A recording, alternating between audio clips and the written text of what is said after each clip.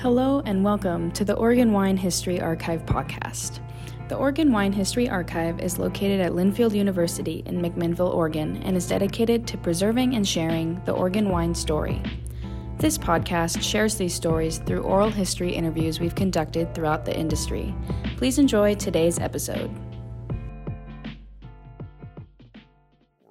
My name is Rich Schmidt. We're here with Tom Mortimer. We're at the Cadeau tasting room in Dundee. It's November 29th, 2023. Tom, thank you so much for joining us today. Great to be here, Rich. Appreciate it. First question, why wine? Why wine? Well, you kind of got to go back to probably like maybe the 1980s, and I was in the paper and packaging business. And I went out to meet with a machinery supplier in San Francisco. And he brought a bottle of 1974 Martini Cabernet to dinner. 74 was a fantastic vintage in California. I had no idea about it at the time. To me, it was a bottle of wine with a guy in a restaurant. But it was kind of an aha moment that really caused me to understand that wine was something special. I was probably about 30 at the time, so I wasn't really into wine, but it got my attention.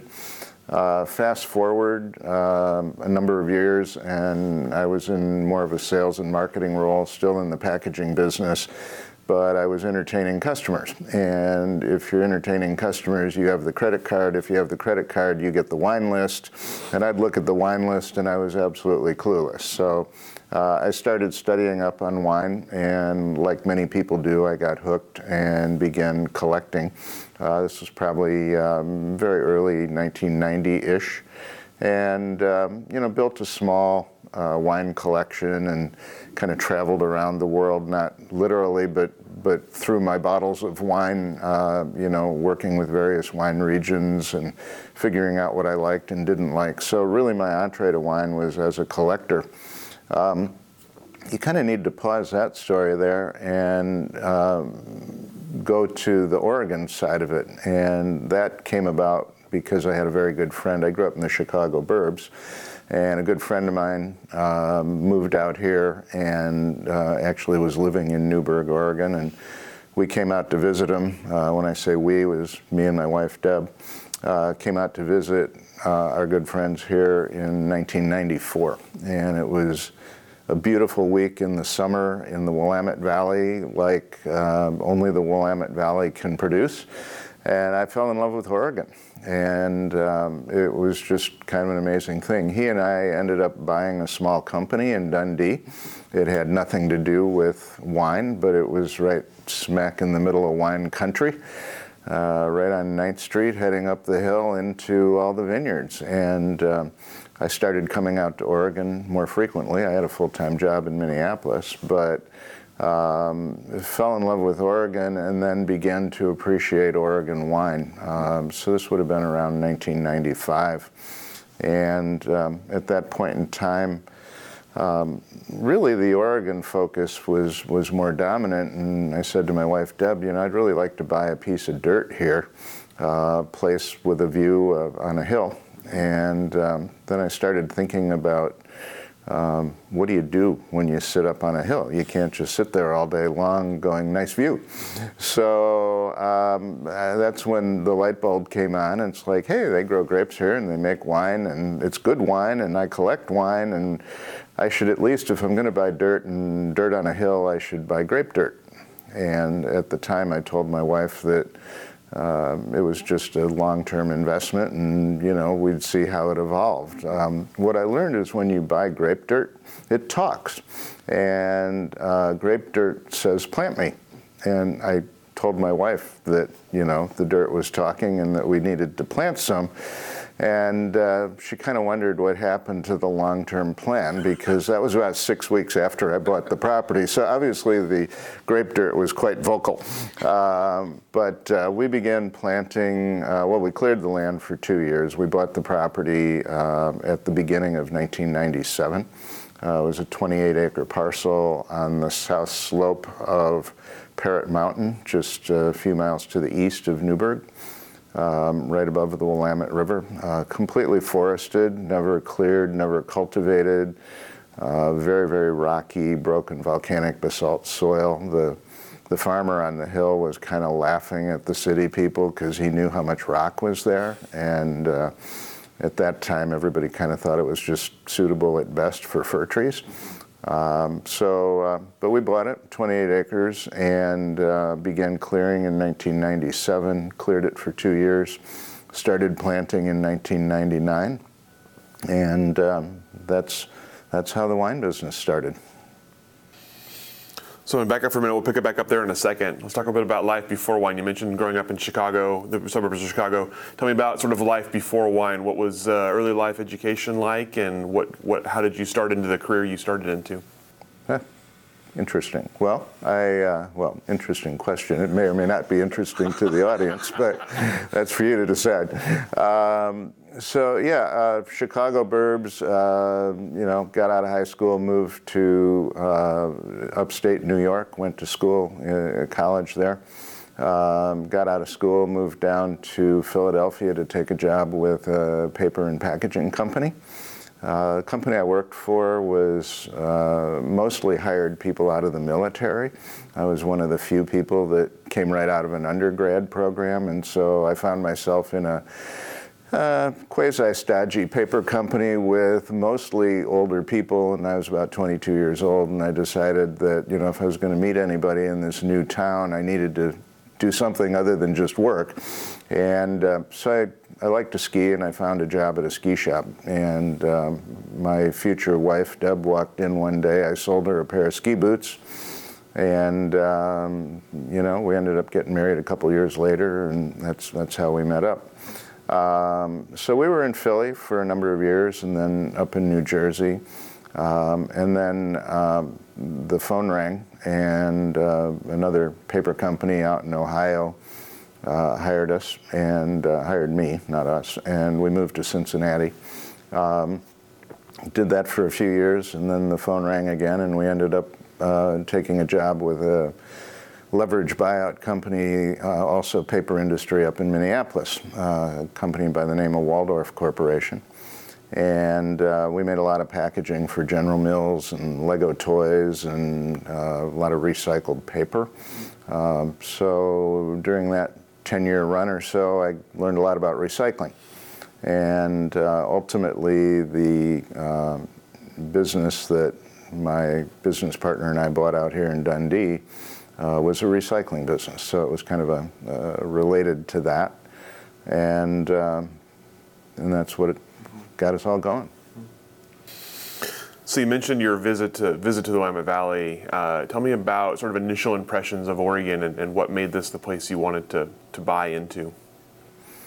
Well, we were living in Minneapolis at the time. They like to say the mosquito is a state bird in Minnesota, and so we were immediately taken by the fact that there weren't any of those critters flying around in the summer. It was like, how did that happen?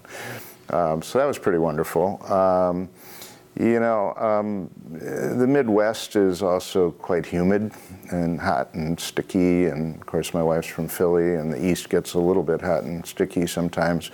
So I was taken by the dry climate out here, which at the time I didn't really understand that that's what grapes like too. So that was great. The hills, the fir trees, there's an ocean nearby. Portland's a pretty neat city. So there was a lot to like about Oregon, the climate, the topography, the weather, the restaurant scene, and then eventually the wine. I think we were, at the time I was in my early 40s and obviously not thinking about retiring, but when you walk outside in Minnesota and it's 20 below zero actual temperature, and you're walking on ice that isn't slippery anymore because it's sticky and creaky, and people are driving their cars on lakes, you kind of don't have to be too smart to figure out that's not a great retirement plan. And so when we discovered Oregon, and of course we hadn't really experienced the rainy winter yet, but we at least knew that the temperatures were sane. As one of my friends from Minnesota said, you don't need to shovel rain. And So it just seemed like a really nice place to orient towards. Having said all of that, my day job was in Minneapolis, and when we ended up buying the property in 1997 and then clearing it for 2 years, we actually developed the vineyard for 12 years, commuting back and forth from Minneapolis. And, I'd leave the office on a Thursday night, get on a plane, we'd fly out here, we'd meet with the cat driver, we'd clear some property, and I'd fly back on Sunday afternoon, and I'd be in my office Monday morning. And we did that for the better part of 12 years. We did eventually build a small home on the vineyard so that I could hang out there when we were out here. But it was kind of, my wife said, I'm not moving until you show me that this is real. And obviously when you start a vineyard from raw ground, it's kind of an 8-year open wallet experience. All you do is spend money for 8 years, and there's no income. And I learned very early on that unlike, for example, selling a building or even a packaging idea, if somebody's going to sell a building, they draw a picture, and they show you what the building's going to look like. Same thing with packaging. You can bring in a sample box and find out if that's what the customer wants. You can't do that with wine. I had friends in the wine business that were distributors, and I went to them and I said, hey, I'm building this vineyard in Oregon. We're going to make great Pinot Noir. Would you represent me? And they said, Tom, I know you got a good palate. You like wine. I'm sure you'll make a great product. When you've got wine, come show it to me and I'll let you know. And, people want to taste it, and rightfully so. And so you can't really build much of a sales plan while you're building out a vineyard. So not only do you spend the 8 years clearing the ground, getting the vines in, getting the grapes to grow, and then ultimately getting it into a bottle, and then you put it in a warehouse and you kind of wait while you sell bottle number 1 and then bottle number 2. And you build the business slowly over a period of time. So we didn't actually move to Oregon until 2009. We're looking at, again, 12 years of commuting and building the wine business and the vineyard on the side while I continued to do my day job. So you mentioned sort of your wine education and building a palate, building a cellar. Tell me about learning about wine and what drew you in? What excited you about learning wine? Well, I think there's a lot of people in the world, and maybe you can divide them into a few categories. One is, people that just don't drink wine. Or they're occasional wine drinkers. Then there are people who do drink wine, but they don't really think about wine. It's another beverage. And then you get into people that take wine seriously. And, if you subdivide those groups, there are a lot of people in that group that they kind of want to be told what good wine is. They look for a recommendation from a sommelier, they look for a recommendation from a wine critic, whoever they follow. And if somebody says this is what good wine is, whether it got a 95-point score or an enthusiastic friend brought it over and you try it and you like it and you decide that's what you like for good wine. But I think there's a point where your palate evolves and you begin to think for yourself about what is it that's really compelling about wine and what is it that you're looking for, and do you or don't you agree with certain critics, and initially if you don't agree you feel like you're wrong because they're critics and they are supposed to know what they're doing. I think over time you develop the confidence to say, it's okay to disagree with a critic. They have a palate, I have a palate, and we're not seeing the same thing. That's not to say that there isn't good wine and that there isn't bad wine. Clearly there are both. But within the context of good wine, a critic can certainly prefer one, and I think a consumer can prefer another, and that's okay. In terms of my interest, I think wine can just do something special at any given moment. It may be a food pairing. To this day, I remember a bottle of Syrah that I had with a Hungarian mushroom soup that was crazy good.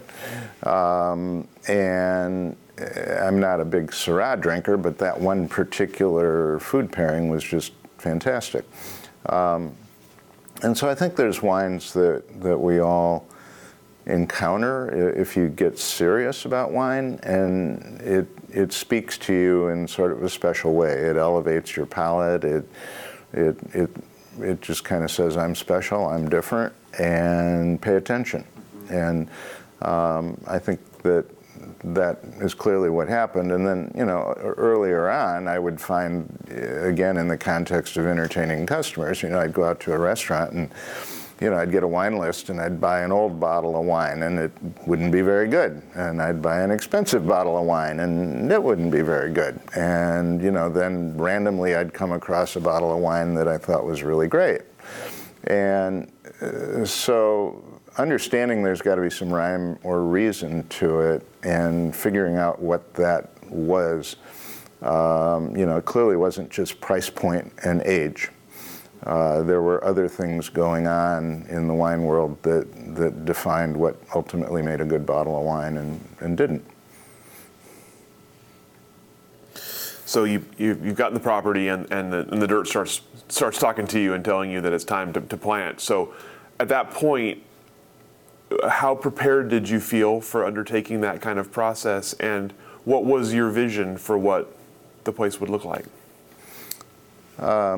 Well, two very, very different questions. Let me do the second one first. The vision was that I really wanted to create an environment that was pleasing to be in. I think initially I saw the vineyard as a piece of landscaping to some extent, not to trivialize it. I mean, it was obviously a vineyard and there were wine aspirations.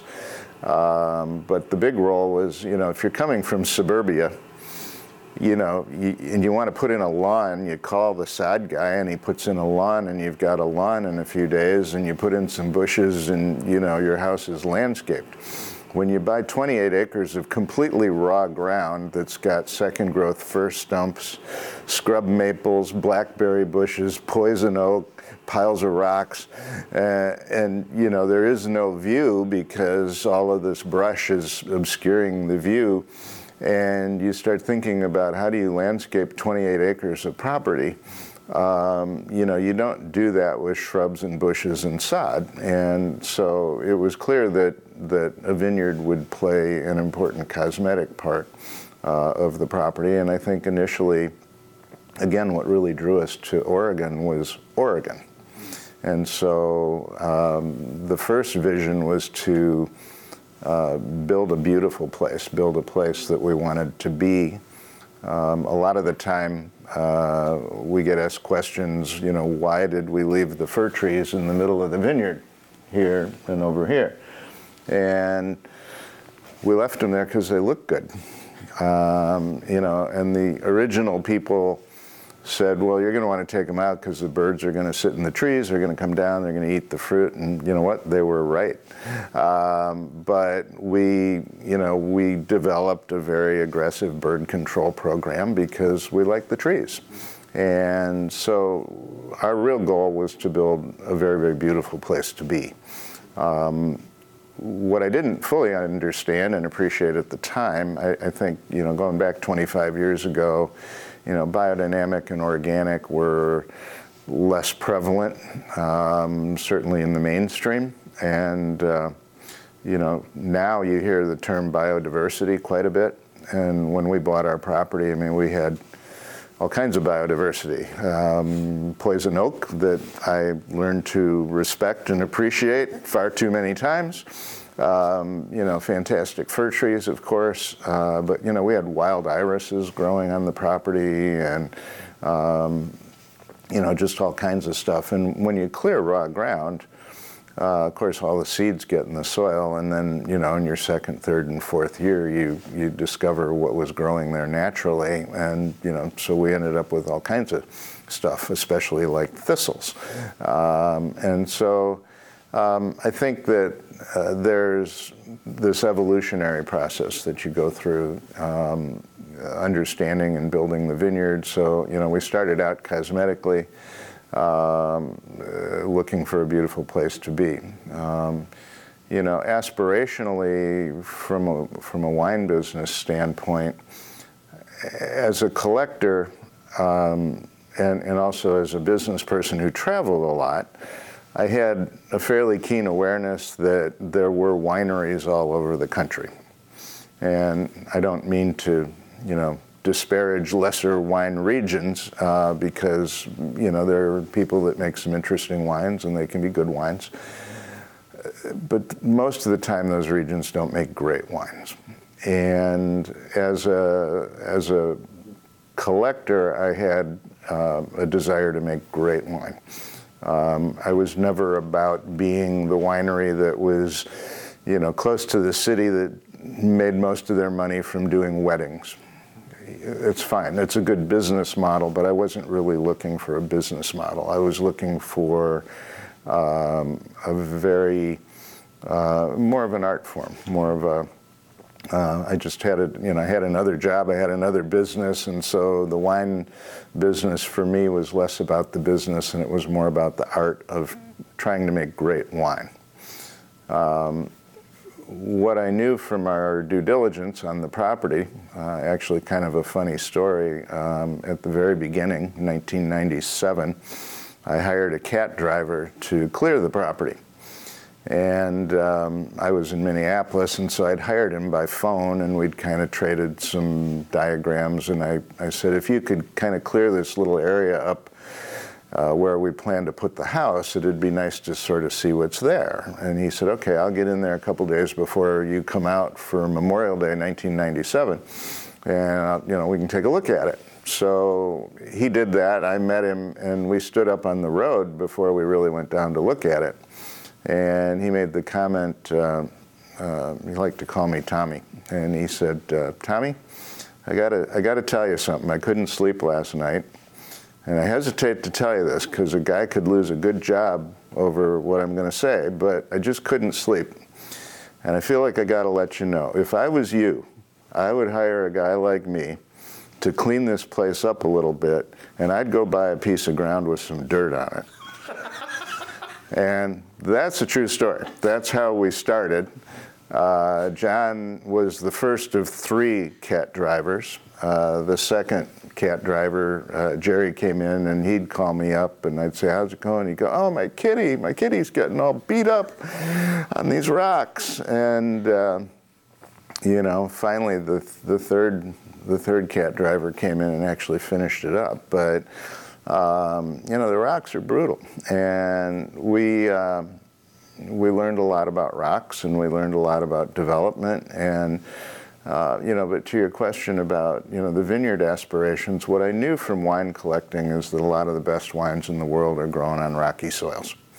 Whether you're looking at the Rhone or Spain or Burgundy, there's rocks, and over the years I've learned why. I don't think I understood it at the beginning. I knew I didn't understand it at the beginning. I just knew that there was a correlation between good vineyards, good grapes, good wine, and rocks. And so that's been a learning experience. But, aspirationally, my hope was that we could make a very, very high quality Pinot Noir product. But also, we were buying property that wasn't surrounded by vineyards. If you buy a piece of dirt that's right next to somebody who's been farming that dirt for 20 years, there's a pretty good chance you can go try their wine and you're going to get a strong indication of what that dirt's going to do. I asked my first vineyard manager, how do you know when you're developing a vineyard from scratch, whether you're creating a Grand Cru vineyard or you're building a complete dud? And she said, well, it's pretty easy. I said, okay, tell me now, would you? She goes, well, you plant it and you wait 10 years. And, you know, I think really that's kind of what you have to do. I have seen sites that looked like they should have been fantastic. And, you know, they weren't bad, but they weren't fantastic. And you just, you have to work with the land, and frankly, you have to be a little bit lucky. So you mentioned how long it took to get this cleared and get this ready. So tell me about that sort of time for you. Did you remain confident this would work? Were there times when you wished you hadn't done it? Where were you kind of mentally as the process was going on in the 90s and 2000s? So, yeah, probably the best way to illustrate that was we bought the property in 97, cleared it for 2 years. We started planting in 99, which meant that we would have had small vines and grow tubes in the ground 1999. They would have been a year old in 2000, 2 years old in 2001. And again, I mentioned the 8-year sort of out-of-pocket adventure that you take on when you start building a vineyard from scratch on raw ground. And we were about 5 years into it. And by that time, we'd built a small house in the vineyard, and I was up there writing a bunch of checks for different services, things we'd done. And my wife said, you know, all you ever do is write checks. Nothing ever comes out of this place. It's really just a black hole. And I said, yeah, you're right. You know, I said, that's kind of got a nice ring to it. Why don't, you know, what I had learned from my accountant is that there's value in having a farming business that is separate, excuse me, separate from a wine business. And so we had actually 2 companies where you grow the fruit in one company and you sell the fruit to the other company. I thought, you know, why don't we call it Black Hole Vineyard? And so we did. And then I started worrying a little bit that might be kind of a red flag for the IRS. And so I pulled it down to BHV LLC, which we work with to this day. But if you find one of the earlier vineyard maps that were printed of the valley back when there were very relatively few vineyards, I think Tina's used to have one hanging on the wall. I don't know if it's still there.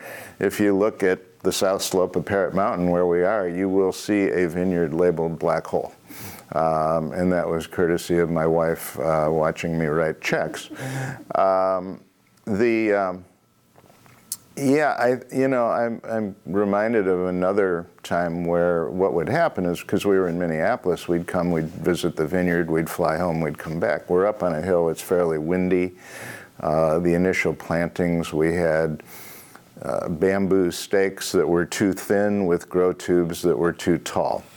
And so when you put tall grow tubes on a thin stake and the wind blows, it breaks the stakes off. And so we would go back to Minneapolis and we'd come back 2 weeks or a month later, and all the baby grapevines would be laying on the ground, you know, inside the grow tube. And you know, one of the things I've learned over the years is grapes are pretty durable, and you know, you can set them back up. But of course, we would come back not knowing anything about planting a vineyard, and we'd be somewhat horrified to see all of our little grapevines laying on their sides, you know, thinking that they were dead, you know, and I didn't realize at the time they were just sleeping. And so I needed to wake them up, and we got them all going, and life was good. But, you know, it was around that time where I had some visitors come, and I sort of, you know, shook my head and I said, yeah, I don't know if this is a good idea or not. But I said, one of the problems that I have is, what do you do in life when you sell the vineyard? You know, and I think that's a big problem. If you're into grapes and you're into wine and you're taking on a project like this, there aren't a whole lot of things you can do that are really more exciting than that. You know, I've owned a couple of small businesses. I've worked in companies. Some have been successful, some have been unsuccessful. I've, sold good stuff. I've had good orders. None of that is anywhere near as exciting and intriguing and engaging as trying to make world-class wine. Because Mother Nature throws you a curveball. Every year you get a new pitch. And you have to try to figure out how to hit it. The experience helps a lot, because sometimes, she throws a pitch that's kind of like the pitch she threw before, and you kind of see it coming. The first 10 years or 15 years going around, they're all new pitches, and you don't see patterns too much. But it makes every year new and exciting, and that is fun. I found in a lot of my other business activities that I would get excited at the beginning and then I'd lose interest, and my attention span, over an extended period of time was limited. It became more routine, and to this day, really, we're over 25 years in the vineyard development process, and we just had our 20th anniversary at the wine level.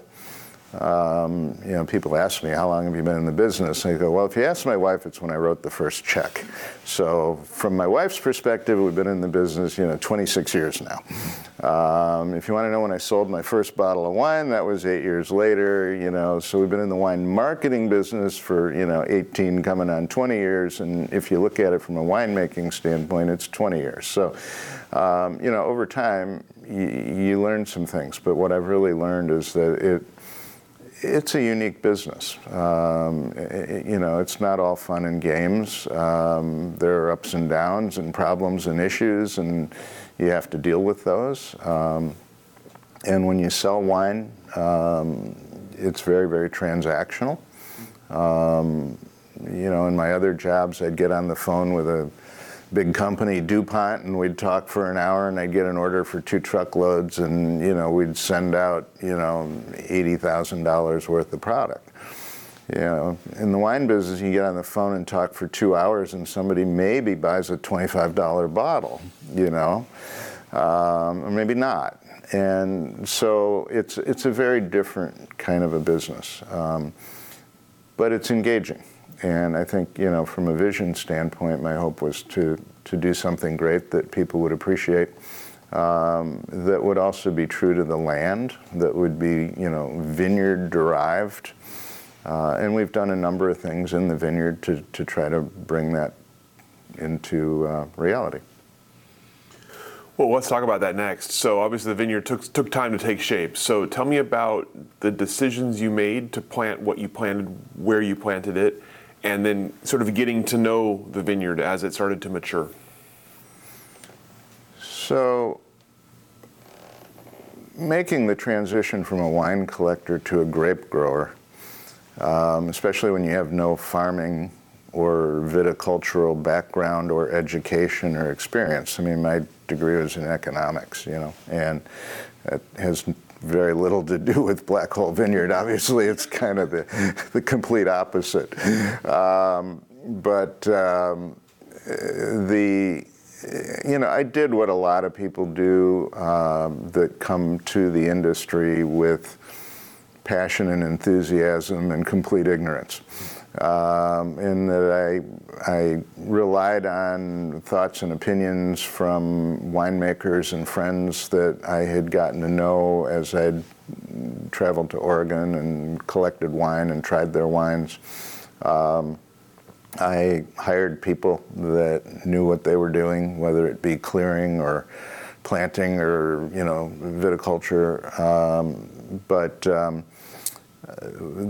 There's a point in a vineyard that's a lot like the evolution of a palate on the wine side, where I was talking about developing your own palate and your own opinions and being okay in disagreeing with people. And initially, I would talk with a lot of winemakers, and I'd say, if you're planting a vineyard, what clones would you plant? and what spacing would you use, and just kind of picking their brains. And my approach to that was, if I heard the same thing 5 times from 5 people, I took it as pretty much truth and knowledge, something that was generally accepted practice. If I heard 3 different things from 5 people, I took it as opinion, and that was open to debate and something to be studied further and learned. When I talked with people about spacing of vine rows, the old footprint in Oregon, vine rows would be quite wide. 9 feet maybe, something like that, to get a great big honking tractor through.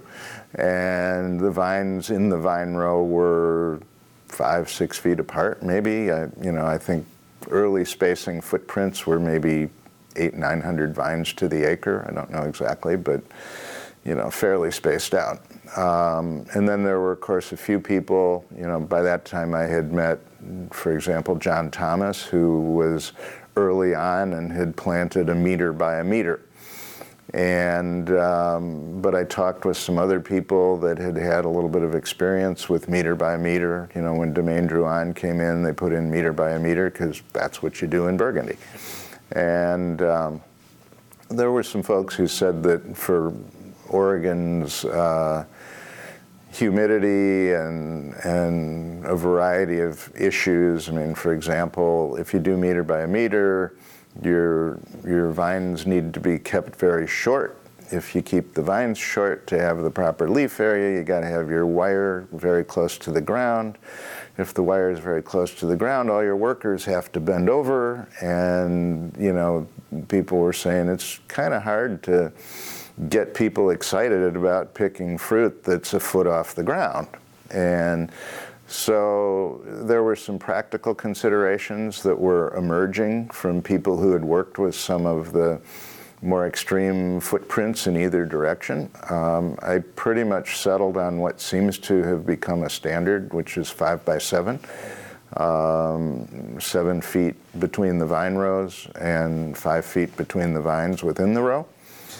But I kind of took a slightly whimsical and arguably stupid approach. I figured since the plants were ultimately French, they would be more comfortable with a metric system. So we ended up planting 2 meters by 1.5 meters, just to confuse everybody. So we're actually around 6 3/4 by 4 and some feet. And the vines were happy. They've never actually told me that, but I just kind of sensed that they liked being on a metric footprint. And practically speaking, when we look out, 20 years later, we have, 2 meters by 1.5 meters translates to 1,349 vines per acre. 5 by 7 is in the neighborhood of 1,250, I think, something like that. So there's like 8% more vine density in 2 meters by 1.5 meters. And that's served us well. Sometimes, you get a little bit more fruit from the ground.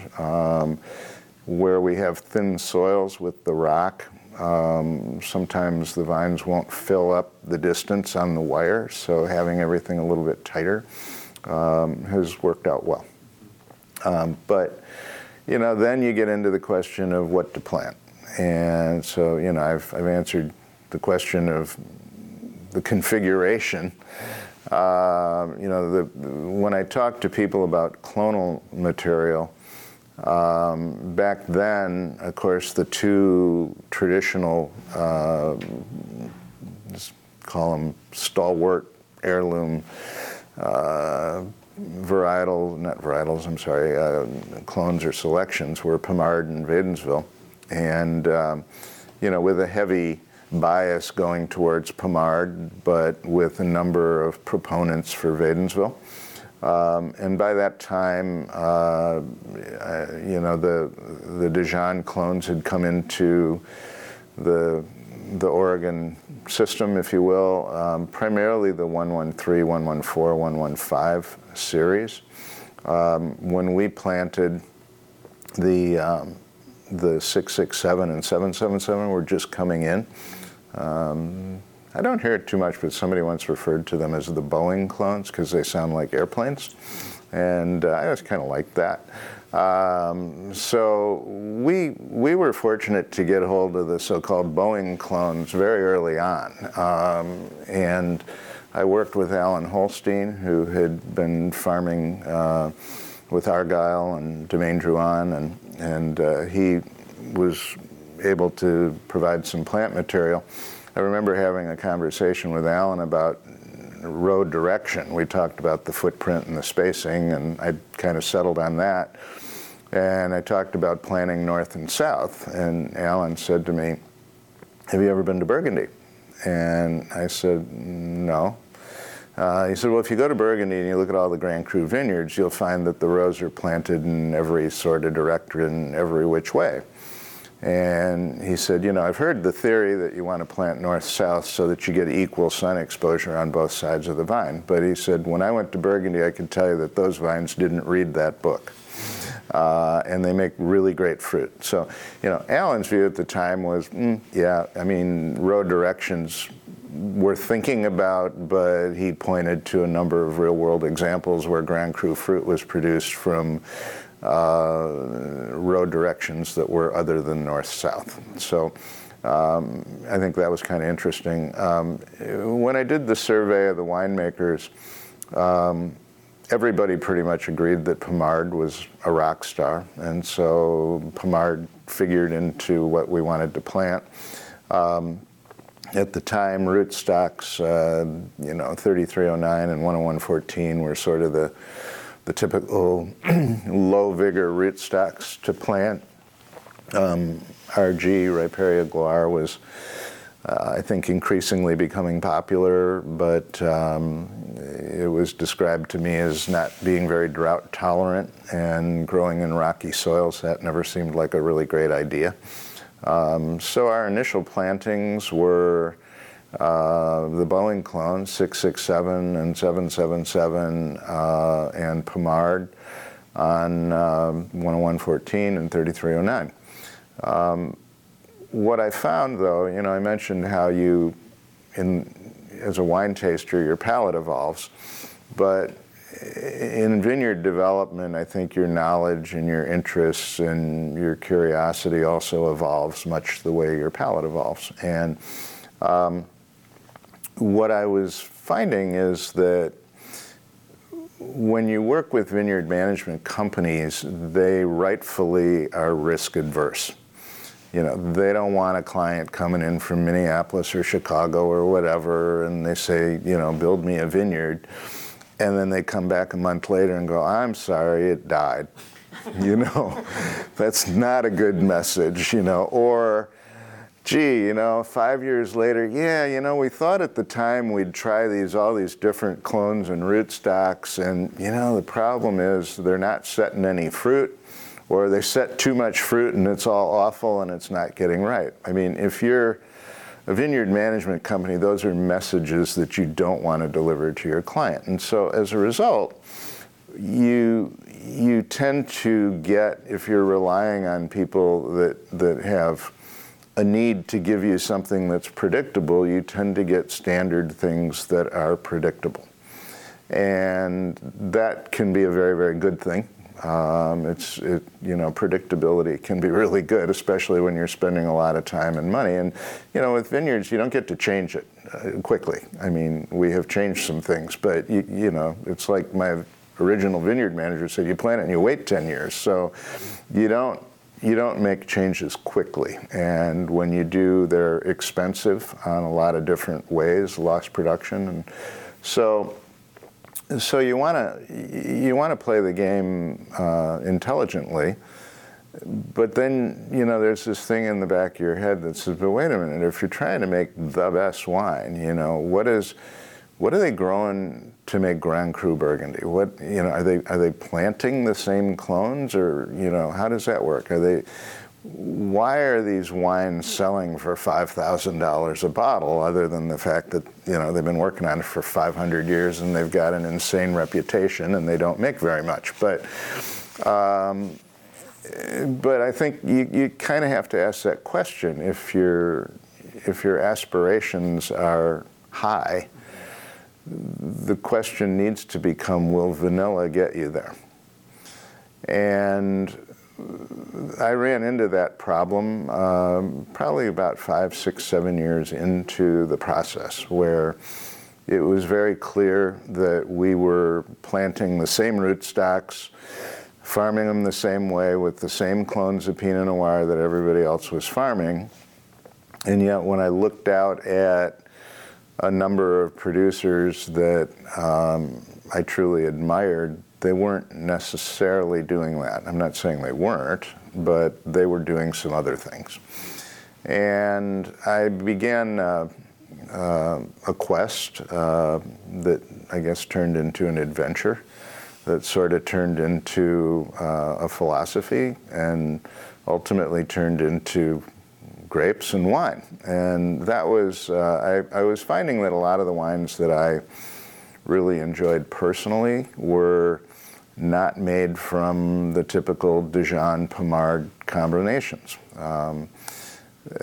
Pommard has sort of this reputation of being this fantastic clone, and we made some wine for a client once that said, I just want Pommard. I want 100% Pommard. And I said, okay, so we picked Pommard for her, and we fermented, and we had it in barrel, and brought her over, and I said, okay, here's 100% Pommard. Here's Pommard blended with some other clones.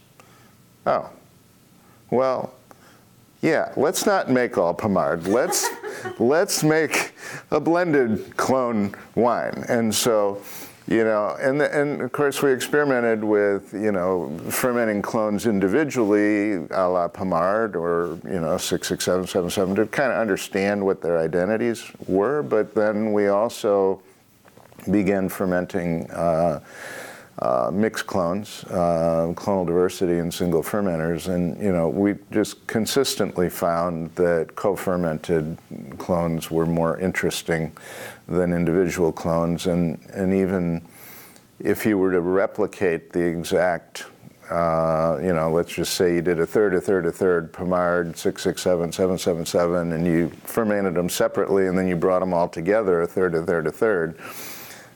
I don't know that I've ever actually run that test, but my perception is that if you put a third of the fruit in the fermentation tank and you co-ferment them, you'll end up with a better wine than you will if you do it at the winemaker level, where you bring them all together. And so there were some learning curves there, but also I think the wines that I was really liking were a lot of wines that were coming from the Sonoma Coast in California, and were being made by people that had emerging reputations that were large. Ted Lemon at Literai, and not so much in Pinot, but guys like David Ramey and Eric Sussman at Radio Cadeau, and I always liked Joe Swan, Rob Berglund were making great wines, Steve Kistler. And so there were a lot of things happening in California that to me were interesting. And I started going down to California. I had the good fortune of, actually back in Minneapolis, a friend of mine who was a wine collector convinced David Ramey that it was a good idea to come to Minneapolis and do a wine dinner. And my friend Craig thought it would be a good idea if he sat me next to David at the wine dinner, which probably wasn't a good idea for David, because every time he tried to take a bite of food, I'd ask him a question, and it was usually a viticultural question. And I remember he brought a bottle of Cabernet called Pedregal, which of course is rock related, and to me that was very interesting. We were talking about that particular vineyard, but he said, you really need to meet a guy who's my viticulturalist, a guy by the name of Daniel Roberts. And Daniel has a couple of PhDs. He's a controversial character down in the California wine scene. There's people who just think Daniel's amazing and love him, and he's got many, many, many great friends. There are a handful of people that, Daniel's not without his opinions, and there are people who've had other opinions, and so they maybe don't agree as much. And so, but Daniel's from Connecticut. When we met him, David introduced us. He kind of looks like Moses with shorts, and he in sneakers. At least that's how I envisioned Moses would look. I don't know how Moses actually looked. I never really met him, but Daniel, being from Connecticut, I think hit it off pretty well. With my wife being from Philly, they kind of spoke the same sort of Eastern dialect, I think, and so we became pretty good friends. And he introduced me to a whole lot of people. Larry Hyde, Rod Berglund, a number of winemakers. Of course, Daniel had a lot of knowledge himself. And ultimately, what we ended up doing is planting what I refer to as heritage clones. And, these were different selections of Calera, Swan, Mount Eden, Hansel. Of course, the big challenge, Oregon has always been fanatical, rightfully so, about having clean plants. And so the challenge was, how do we find these old clones and find clean representations of them that were still accurate and, true to what they, true to the clones that they actually are, which is to say that they hadn't been processed so much in the lab that you weren't quite sure that what you were getting was really a distant relative of what you thought you were getting. So that began a long adventure to acquire those different clones, and we ultimately planted them. I didn't know how they would do. And so, as I spoke to the idea that,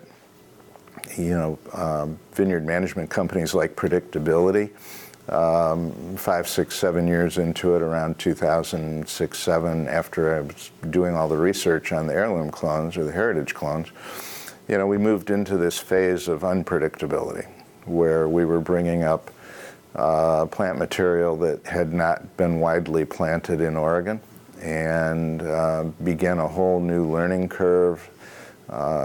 Daniel also imparted some ideas on how to clear and prep rocky soil, ripping on vine rows, which was something that when I first did it, Matt Peel said, well, I've heard about doing that, and we thought about doing it once, or maybe he said we did it once, but you would, at most, you would be the second person to do it. And so we laid out a piece of the vineyard. We chalked out the vine rows like you would with a baseball diamond, where you put chalk down. And then we brought a big cat in with a big shank, and we ripped right on the vine row, because there's so much rock that if you did traditional ripping, you'd just end up with a quarry.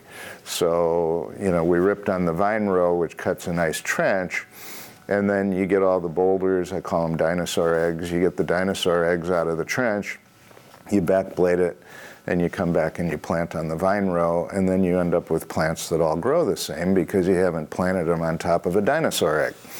And right next to it, we have a block where we didn't do that, and it looks kind of flea-bitten because there are, vines that are planted on top of big rocks.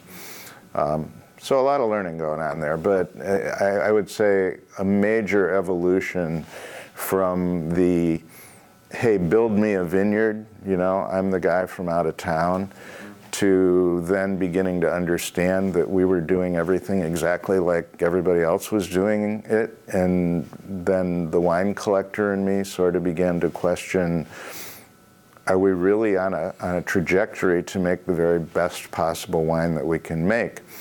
And that really led me to some other places and different plant material, different planting, different farming, and then ultimately some changes in the winemaking front. So you mentioned that kind of evolution of the vineyard part. Tell me about the wine as you started to make it. What what were you seeing in the initial results of the wine, and how involved were you in the winemaking? What was sort of the process of making the wine like at that point? So, of course, during the first 12 years, we were commuting back and forth, and I had transitioned fairly early on from a corporate job to my own business, so I had the ability to play hooky, which meant that I could be here for harvest. But the reality is kind of shows you how bright we are. We were still living in Minnesota, and so we would come to Oregon for the summer and go back to Minnesota for the winter.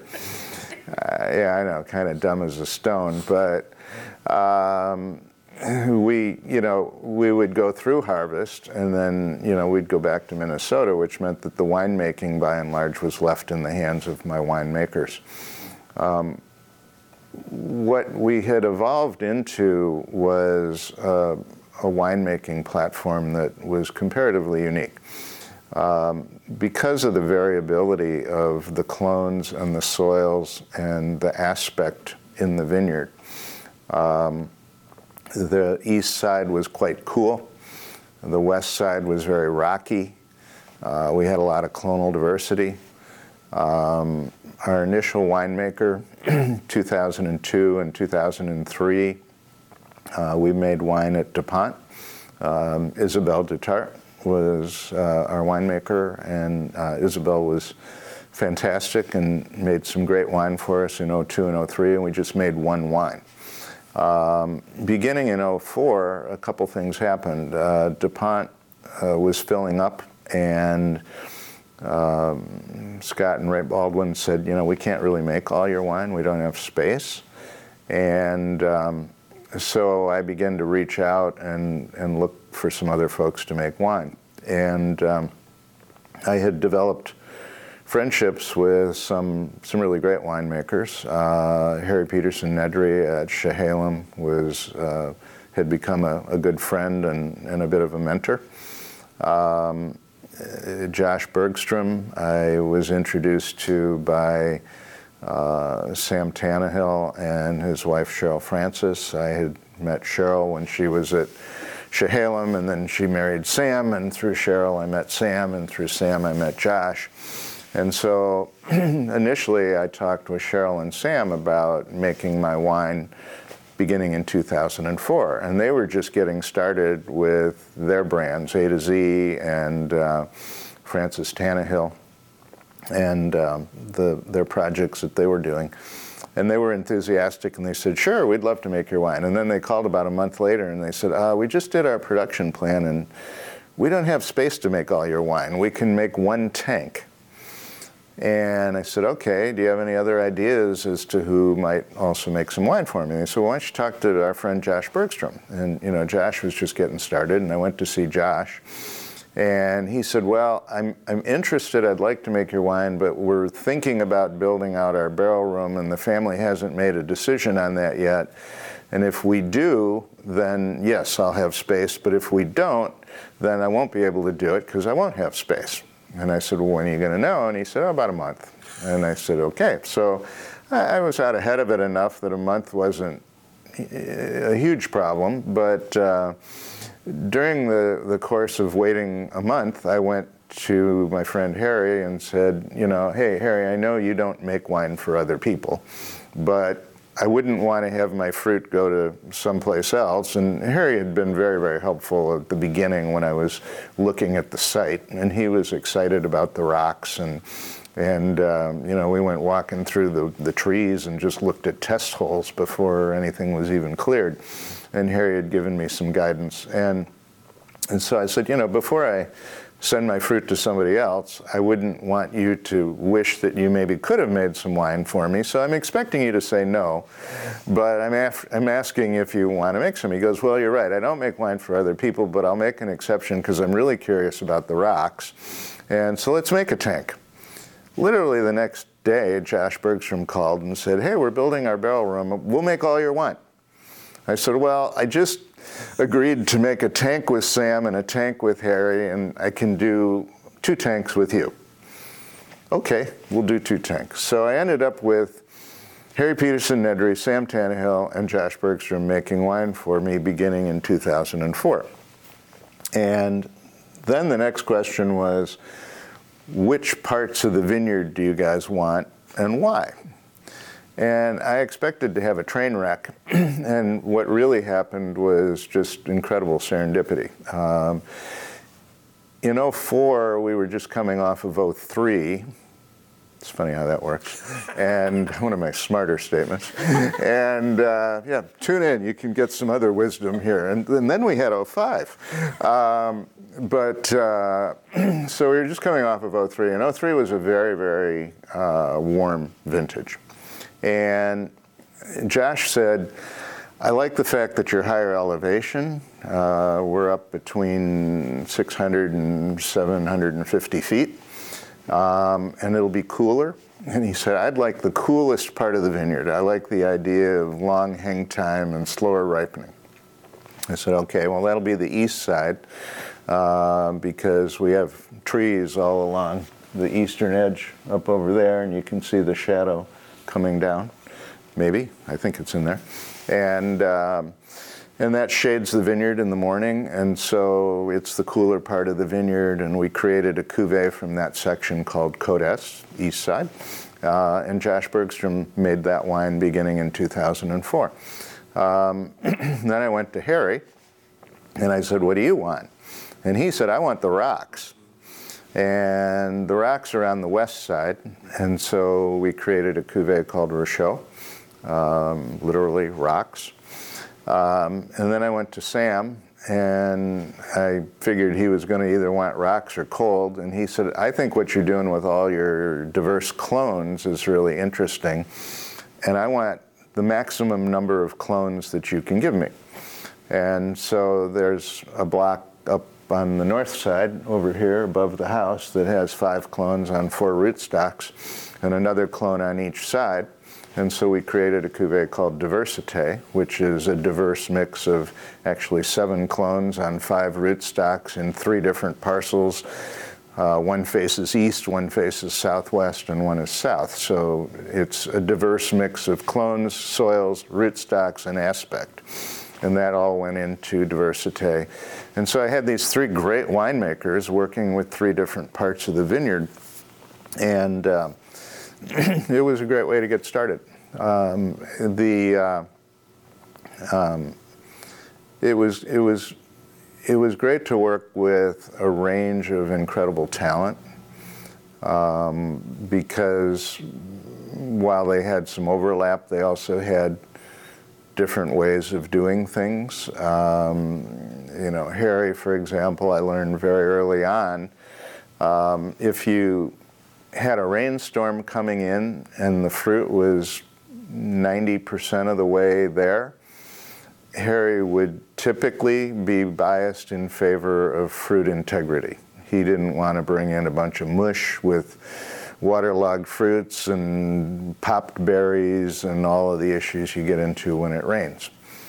Oppositely, I found that Sam was probably at the other end of the spectrum, and Sam was all about ripe tannins and hang time. Again, now I'm back in, 2004 vintage, so we're looking back 20 years. I don't know to what extent Sam and Harry and Josh have fine-tuned and adjusted. 20 years is a long time, but going back then, there was a time where, of course, I was an anxious newbie grower making wine, and, I wanted to get the fruit ripe, but Harry had already picked, and so I thought, well, okay, if Harry said it's ripe, it should be ready, and I called Sam up, and I said, hey, I think, we could pick your section, and he came up and he looked at it, he goes, oh, no, it's not ready. I mean, you need another at least 10 days, maybe 2 weeks.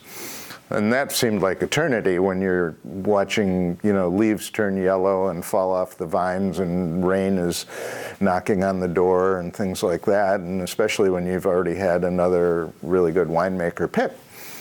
And so I called Sam back about a week later and I said, Sam, there's one section down in the rocks, and I said, I kind of think we're ready to pick because all the leaves have fallen off the vines.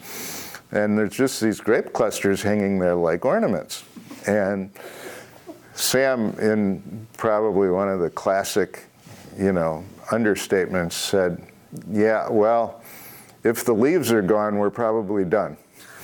And so we got around to picking that fruit. But, but it was great early on learning from, again, 3 really good winemakers that, there's different ways of doing things. And that there's not necessarily a right way. There are a lot of stylistic ways. And they lead you to different places. And it was great for me to work with these guys for a number of years because I learned a lot from all of them. When you fast forward to the 07, 08 time frame, and Harry was working with Bill Stoller by that time and had a lot going on, and they were running out of space. Josh was building a good reputation and ramping up his own brand, and he was running out of space, and he tossed all of his clients out at the end of 07. Sam had started A to Z, Rex Hill, and they were ramping up and making a couple hundred cases for, excuse me, making a couple hundred cases for Le Cadeau was not in the cards for any of them. And so from 07 to 08, we turned over all of our winemakers. And I had met through a mutual friend, had met Jim Sanders, who learned all of his winemaking from Mike Etzel at Beaufrere. Jim's actually a clinical psychologist by day, and I think a parent, a husband, and a father by night and weekend, and in between that he figures out how to make quite a bit of wine. And but we started working together when Jim was really just getting going back in 03 or 04 when he worked with Mike at Beaufrere. He had made a little bit of wine that was his own, and I tried a bottle of that, and I liked it, and I said, well, why don't we make a tank together? And so we started working together in 06, and then when Josh and Harry and Sam all departed in 7 and 8, Jim took on a slightly bigger portion. But about the same time, early on in my wine collecting days, I had gone down to California and visited Martinelli. Not the Martinelli sparkling people, but the Martinelli people that are fantastic multiple generation growers in Healdsburg, and had met, had been introduced through a wine shop in Minneapolis to Steve Ryan, who was their original winemaker.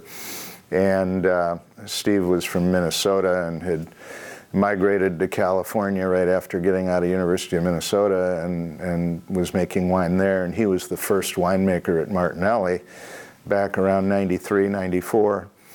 Excuse me. And the Martinelli family had hired Helen Turley to be their consultant. And so Steve and Helen were really the people that put Martinelli on the map. I had coincidentally bumped into Steve back in Minnesota at the wine shop that had introduced us, and I brought in a handful of our 04 Pinots that we had just bottled, and I was tasting them with the wine shop manager, and Steve walked in. He was back in Minneapolis for the holidays, and he really liked the Pinot. And he said, yeah, I really like making Pinot. He had left Martinelli by that time and was doing his own biodynamic project down in Mendocino. And he said, I really miss making Pinot. I'd love to make Pinot. And I went back to Oregon, and about 3 weeks later, Josh told me that he couldn't make wine for me. And the others were beginning to unravel as well. And so I called Steve up and I said, if I can get the fruit down to you in California, would you make one of my cuvées?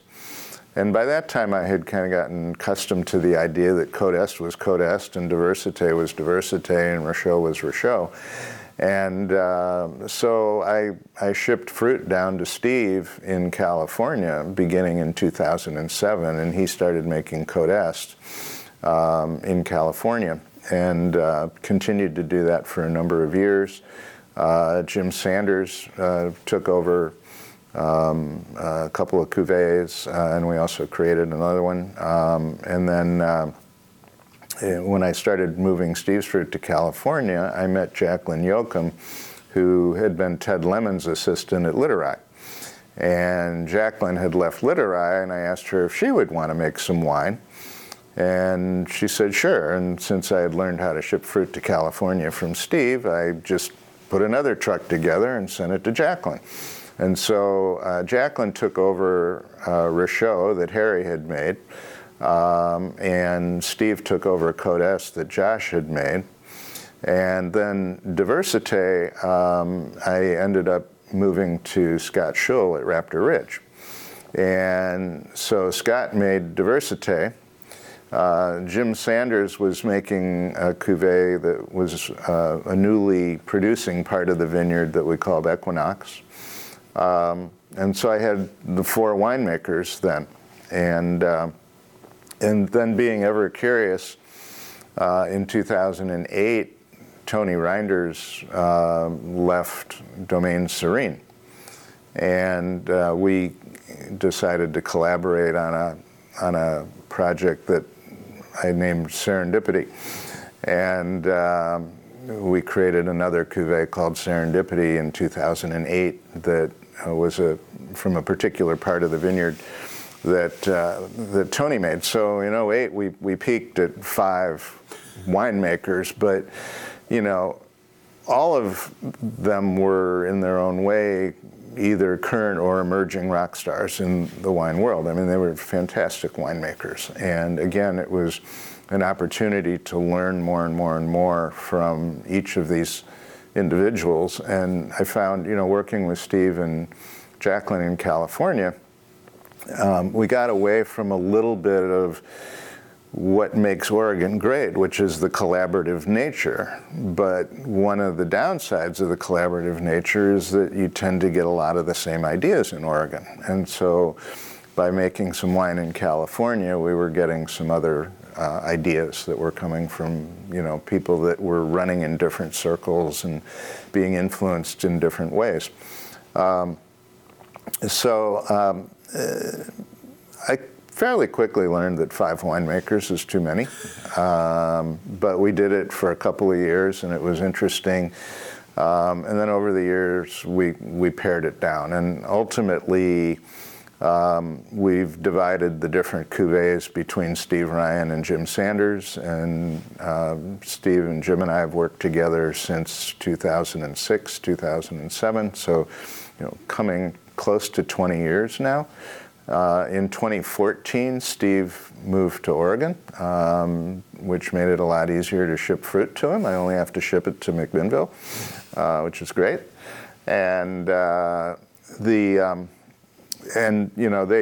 each divide the cuvées between them. Steve makes Côte d'Est. We do an entry wine called Red Label. Steve makes that wine. We began making some sparkling in 2011. Steve makes the sparkling. We began producing Chardonnay in 2017. Jim Sanders makes the Chardonnay. I worked with Scott Schull through 2014. And then Jim took over making Diversité. Jacqueline Yoakum made Richaud from 2008 through 12, and then Jim took over Richaud in 2013. I mentioned earlier the heritage or the heirloom clones. We've kept those largely as a separate cuvée. They were planted differently. We changed the spacing a little bit. We did the ripping on the vine rows. We went from 2 meters to 1 meter. Still metric, so the plants were happy. But, we went from 1.5 meters down to 1 meter, so around 2,100 vines to the acre. And the heirloom clones, and Daniel Roberts had encouraged us to try some different rootstocks. 420A, low vigor, tight spacing, works well. Horrible for grafting, but interesting to grow with. So we had a different collection of clones and vineyard management, layout, And we created a whole new cuvee around that was sort of the next generation of Le Cadeau products, and I named it Merci, which was my way of saying thank you to all of the people that made it possible. And there's too many of them to really even count, but I mean, obviously Daniel Roberts was among them, David Ramey, who introduced me. I learned along the way that with some of the heirloom clones, Mary Edwards down in California had been instrumental in taking cuttings from Mount Eden and putting them into UC Davis and getting the viruses out. Rod Berglund at Swan, Larry Hyde, I mean, these are all people that had their fingerprints on heirloom clones or heritage clones in one way or another. And, I'd frankly, I'd be really remiss if I didn't mention Tony Soter, because as a wine collector, one of the real aha moments to me that helped me understand plant material, I mean, part of it was regional. But when Tony was involved at Etude down in California, he made a Pinot Noir called Heirloom.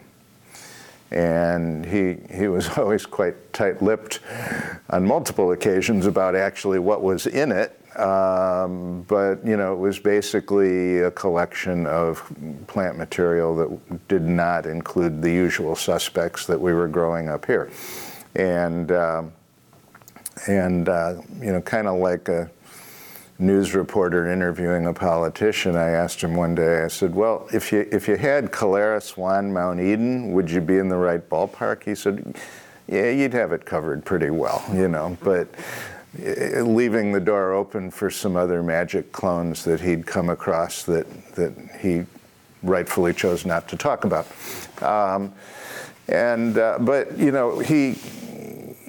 The wine was fantastic, and it aged really well. I mean, I recently opened a bottle that was 20 years old, and it was fantastic wine. And of course, Tony's an amazing winemaker, but he was also, I think, very forward-thinking in the development of that product, and it I think helped me in that phase of wine collecting understand that there were different ways of going about things, and that vanilla wasn't necessarily going to get me where I wanted to be.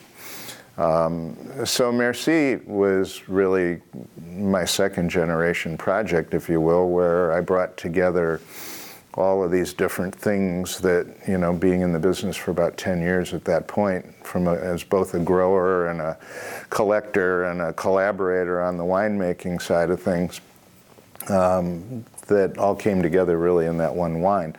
How does it differentiate? Well, immediately, I mean, Merci has a different aromatic profile than the other wines. It's much more floral, and I can only conclude that is plant material related, clonally related, because the same winemakers do the same thing with the other plants from the same vineyard, and they don't come out the same way. So there's something there that I think is unique and interesting, and the critics have been fond of that wine as well. It consistently does usually a point or two better than the others. So I think that was a good learning experience. Along the way, again, with my wine collector hat on, I was finding that personally, I was enjoying wines that had fairly high percentages of whole cluster fermentation. When I collected, I used to drink a lot of Italian wines, and if they have enough tannin to peel the enamel off your teeth, it's okay. It's not all bad. It's hard to sell that wine to everybody because most people like to keep the enamel on their teeth. But I liked the spicy, slightly herbal character, and especially the aromatics that you would get out of whole cluster. And so Steve Ryan and I created a wine called Trajectory, Journey, Path, a new adventure, and basically did 100% whole cluster. Did it in a 2-ton wood tank. Steve had oriented down in California very much in a biodynamic direction. And so the idea of doing a whole cluster wood tank, native yeast, throw it in, make it happen, let the grapes do their thing was very appealing to Steve. But it was really funny because he hadn't done a whole cluster wine before, and we did 100% whole cluster, and so basically he looked in the top of the tank and he saw a produce stand. You know, there was no juice, and he turned to me, he goes, "Now what do I do?" And I said, "Well, hey, you're the winemaker, you figure it out, but it's not the first whole cluster wine that we've ever made."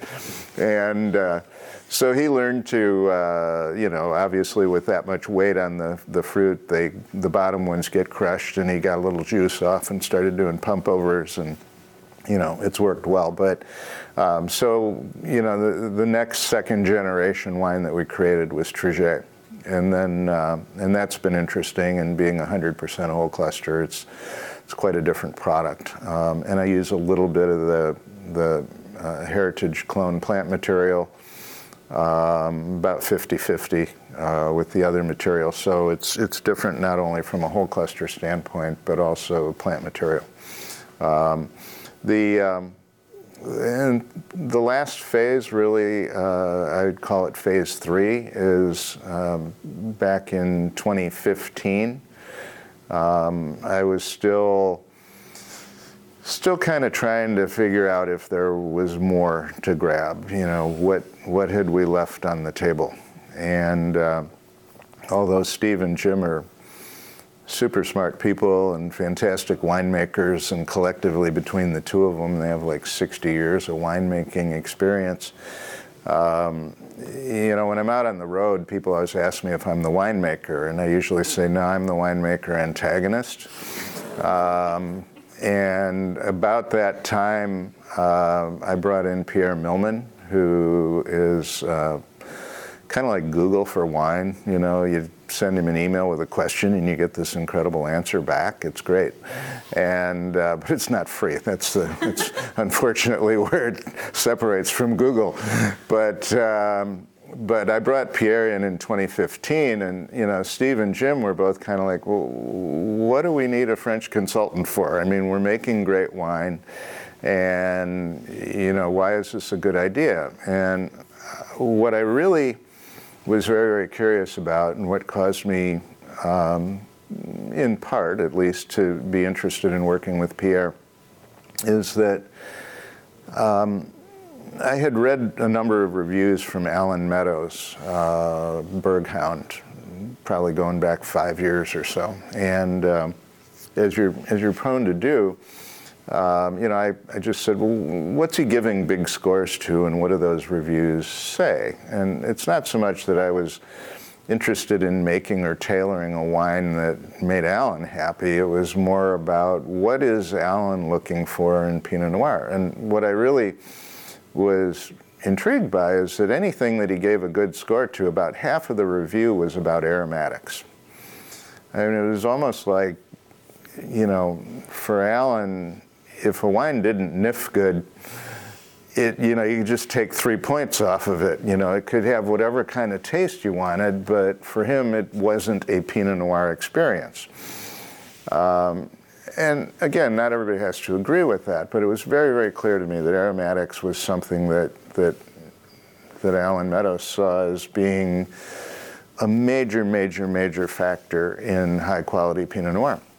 And I began thinking, what do I really know about aromatics? What do I know about the cause and effect creation of aromatics? And, you know, I had come to understand many different variables in the vineyard and in the winery. You know, I knew what the rocky soil did. I knew what different clones did. I knew what cold temperatures and earlier late picks did. I knew what heavily toasted barrels, and I knew what different coopers, and, you know, there's lots and lots of variables.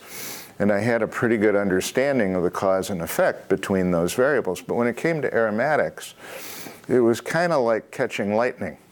You know, it's like, where does aromatics come from, and how does it originate, and why does one barrel smell really good and the other barrel doesn't smell at all, or it smells like, you know, old shoes or whatever, you know? what's driving all of this? And I felt like I wasn't really getting those answers from Steve and Jim. And I felt like maybe Pierre, who's very analytical and much more, I would say, maybe lab-oriented in his approach to making wine, but also, multiple generations. And Pierre consulted with Angelo Gaia and Dujac and Elena Walsh and some of, fantastic names around the world. And I thought, not only can I get Pierre's input on aromatics, but I can also get input into what the very best sellers in the world are doing. And so we brought on Pierre, and initially Steve and Jim were quite apprehensive, as you might well imagine. I mean, they weren't young, learning winemakers. They were winemakers that had matured into their own protocols, and they were in their own groove. And so there was a lot of curiosity as to what a Pierre wine would really look like. And one of the ways that I solved that problem was we were having a meeting, and it was 2016, which was really, I brought Pierre in 2015, but he came in late in the season, and Steve and Jim were both kind of wrapped up doing what they were doing.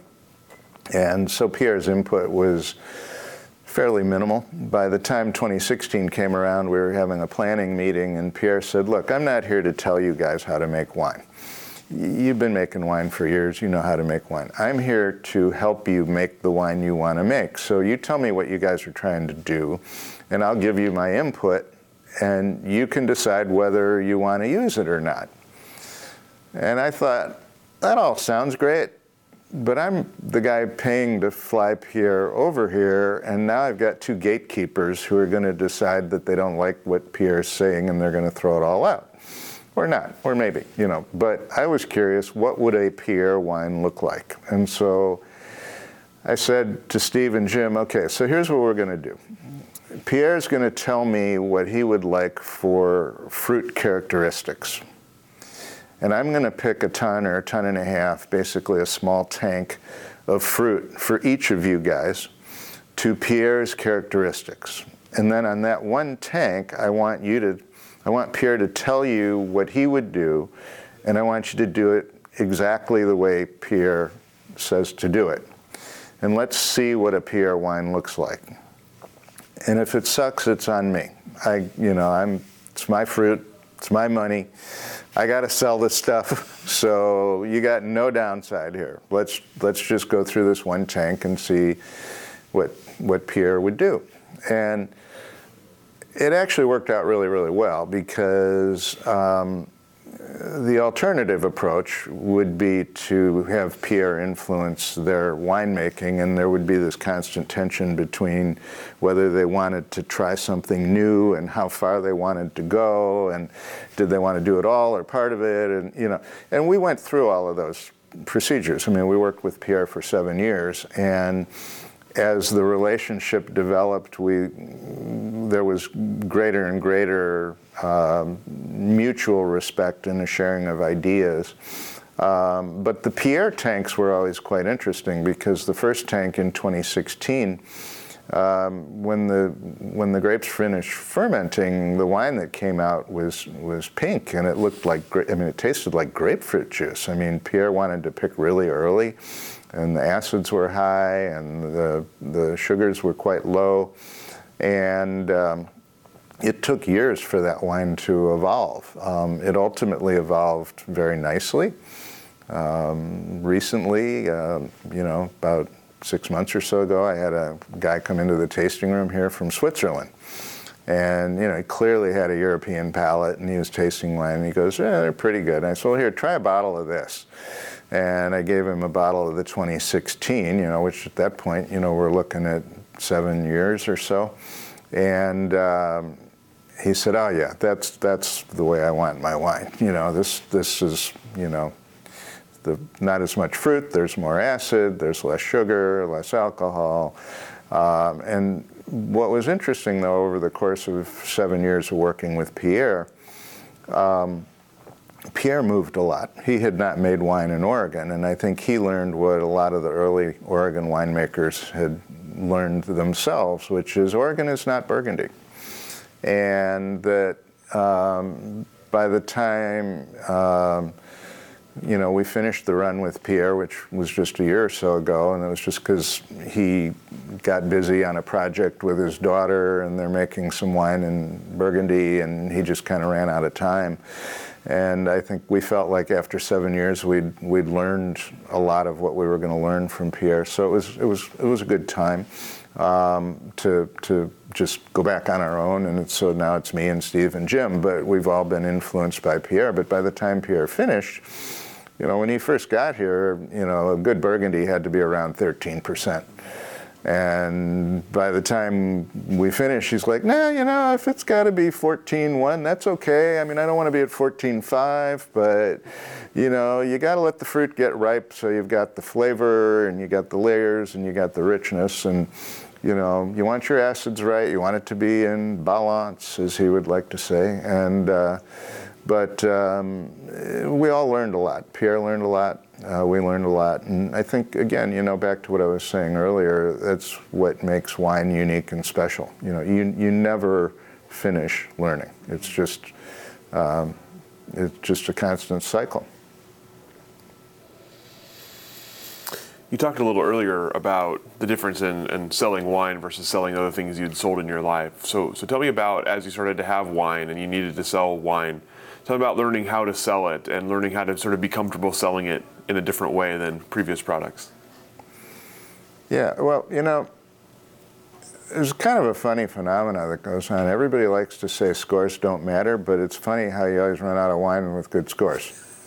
But they don't matter, But, it goes back to really what I was talking about earlier with people developing palates. And, there's, in the group of consumers that are interested enough in wine to appreciate, want, and respect, and have the wherewithal to find good wine and take the time to seek out good wine, that's a meaningful part of our target customer base. And a lot of those people want to be told what good wine is. And so they frequently look for scores, because it's an easy way to sift through literally thousands of different products and narrow it down to a handful that they want to give their time and money to.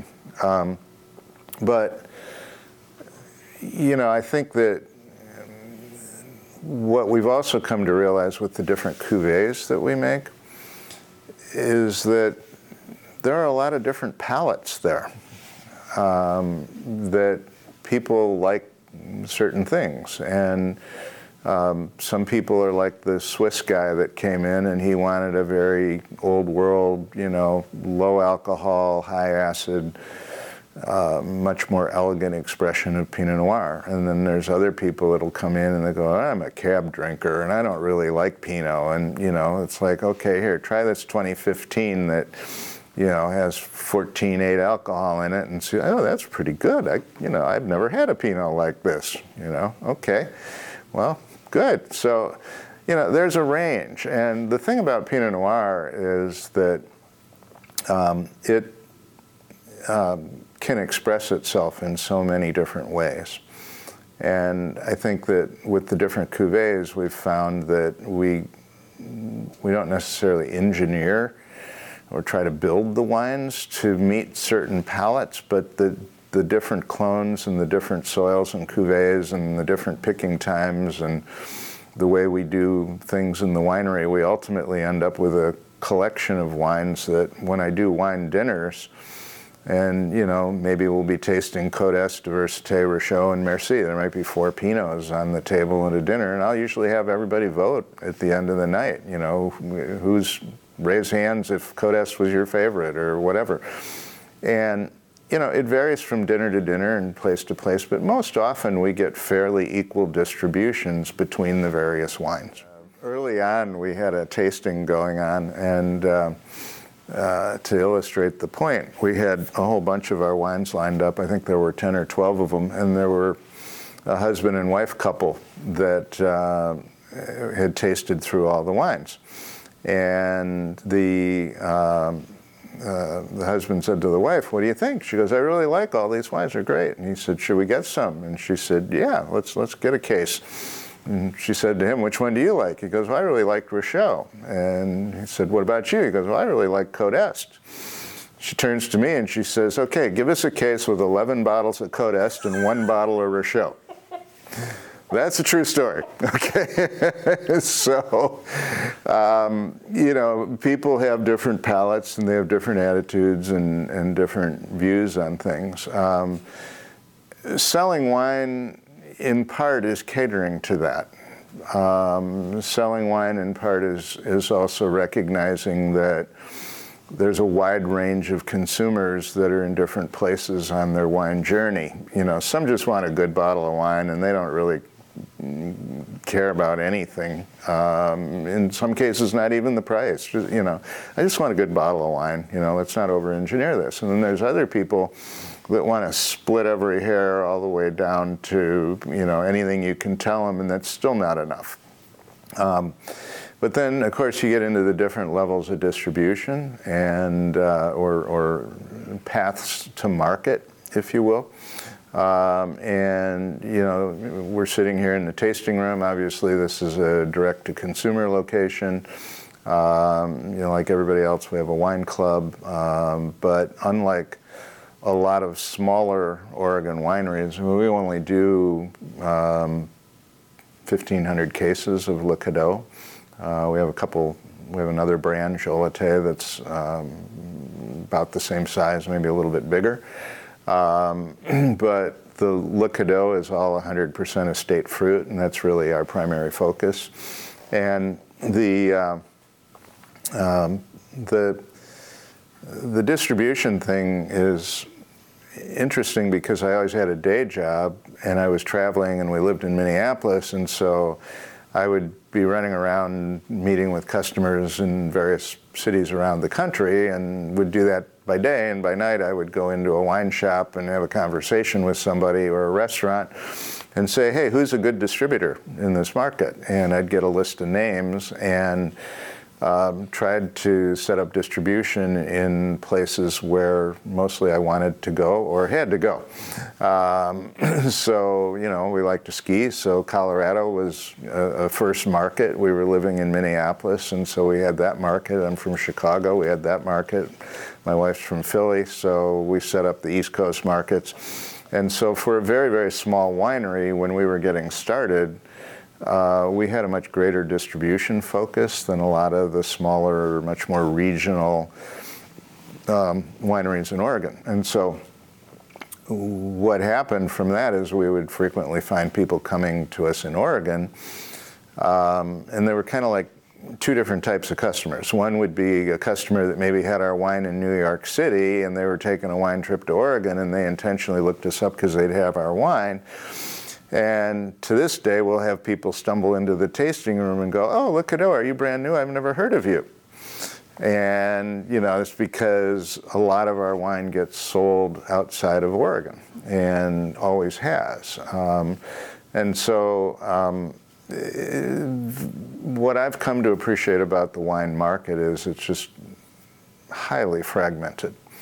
And my wife and I have spent a lot of time in the market, both at distribution level, but also here at the tasting room and with the wine club and online and the whole thing. And, you know, nothing that we've done that everybody else hasn't done. But for a small winery, you know, we've gone through the different phases. I mean, when we got started, at the very beginning, you know, online, there were 2 or 3 forums, and there weren't really transactions going on. Wine clubs hadn't gotten started, and so we've watched the wine evolution evolve. And, you know, and more recently, to a certain extent, wine has almost morphed into the entertainment business, which, to be very honest, is a direction that we maybe are willing to put a toe in, but not a foot. Because what we're all about is making great wine, and that's what I want to put my time and energy into. And I'm not all about hosting great parties and, hiring every musician that I can hire to try to get people to come see us. There's a time and a place, and I'm not saying that we won't do that, but it's not the focus. What I try to do, and part of the reason we've maintained a distribution profile, and a lot of people have, more recently have said to me, why are you even distributing at all? I mean, 1,500 cases, you should be selling all of that wine direct. But there's a good argument for that. But we meet our customers by having our wine in the marketplace. And so, if we can be at a great country club in Houston and members can experience our wine at their country club, if we're in Florida, and just a couple weeks ago we did a big wine event at the Seaside Festival on the Panhandle, which is a great event, and we met some new customers there. But there wouldn't be a reason to go to Seaside if we didn't have distribution in Florida, because the whole event is put together in concert really with our distributor primarily. There are just places that you want to be, that you want to reach, customers, clients that are very difficult to reach without being distributed. The Blue Ridge Mountains, where everybody from Atlanta and Charlotte goes for their summer vacations, and it's pretty spectacular. Clubs and residences, and the ski areas in Colorado. I mean, those are places where $80 bottles of wine are cheap, and those are places where you want to be. But there are 350 million cases of wine or so sold in the U.S. every year, and Oregon makes less than 1% of that, and Oregon Pinot is half of that, roughly, and high-end Oregon Pinot, you can slice the wedge down even further. So, the thing is, when you're making small production, high-quality boutique Pinot Noir, our customers are slivers in hay piles. And so the question is, how do you find those customers that appreciate what you're doing? And our approach to that has been more about being in distribution markets and being in places where those customers tend to congregate, as opposed to going down the entertainment path where we lure a whole bunch of people to our site, and hopefully we catch a few in the net.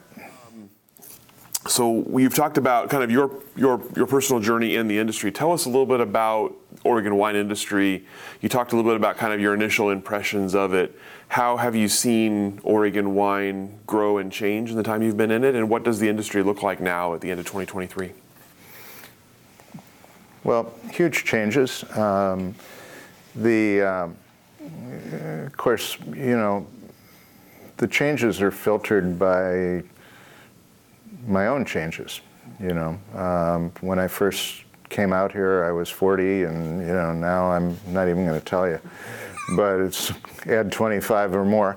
And I think your perspectives change as an individual as you get older. But the industry has clearly been a huge moving target. When we first came here, my perception as a wine collector that didn't know the industry comprehensively, but my perception was that there were probably 20 or 25 wineries in Oregon that kind of had the magic formula, that had vineyards in the right place, the right fruit planted, they were farming it the right way, that they were consistently turning out a pretty good product. My perception was also, though, that there were some huge vintages, even among some of the better, huge variations among the vintages, even from some of those better producers. And what I see today is much more uniformity. There's still some duds, I mean, it's not like every wine made in Oregon is fantastic, but there's I think a much higher bar and consistency, and there are far more producers that know how to make great wine, and big and small, and so in that regard, it's there's a little more predictability, I think, of the products that we're putting out.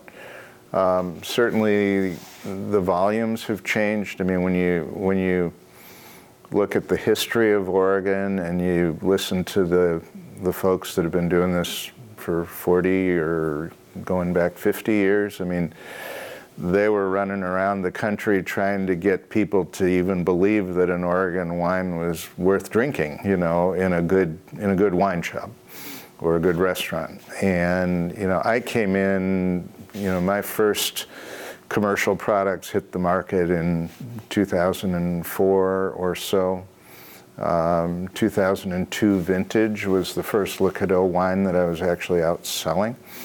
And in 04, 05, 06, 07, Oregon was being widely discovered, and there weren't that many producers, and it was almost like ring the dinner bell and yell, come and get it. And if you were making a decent wine, distributors were going to buy pallets. I mean, because there was more demand than there were producers, and Oregon, I think, had gotten dialed in by the mid-2000s to the point where the wines were more uniformly good.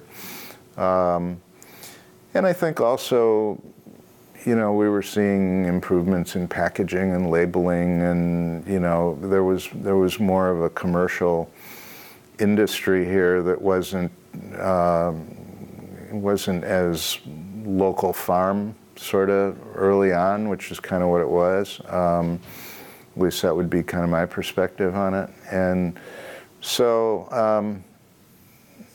I think, where we're at now is difficult for, well, it's a difficult place to enter. Mm-hmm. Doctors, lawyers, business people, engineers, whatever their trade is, that brings them to the Oregon wine industry, they have a tendency to go brain dead when they get here, and they forget all of the business principles that they learned in their day job in the first part of their career.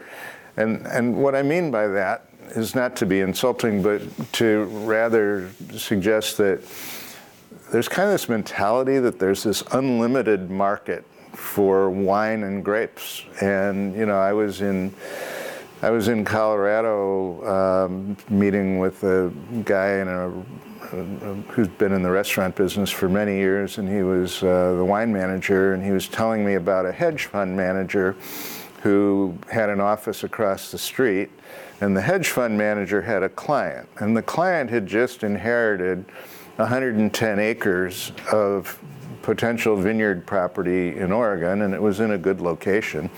And the hedge fund manager was working with the client to kind of finance it, and was asking the restaurant guy to consult because they were going to plant 110 acres of grapes. And I said, has anybody thought about who might actually buy those? I mean, is there a marketing plan? And so what tends to happen, and what has happened as Oregon has caught some fire over the last 20 years, is that you have more and more people who fall in love with the beauty, become passionate and fall in love with the wine, fall in love with the idea of making wine, and are frequently very smart, very experienced people, but they go brain dead when it comes to getting into the business. Now, the thing is, because they're smart and they're experienced and they usually have some wherewithal, they survive all of that. And after a period of 5 or 10 years, they become smart contributors and they learn how to operate the business and they understand the ins and outs. But, you know, it's a different world here than it was 20 years ago. And there's always room for somebody that is going to come do something great and big and different, or small and different. You know, Oregon is a place where small exists very well, and that's something that is, I think, very appealing to Oregon.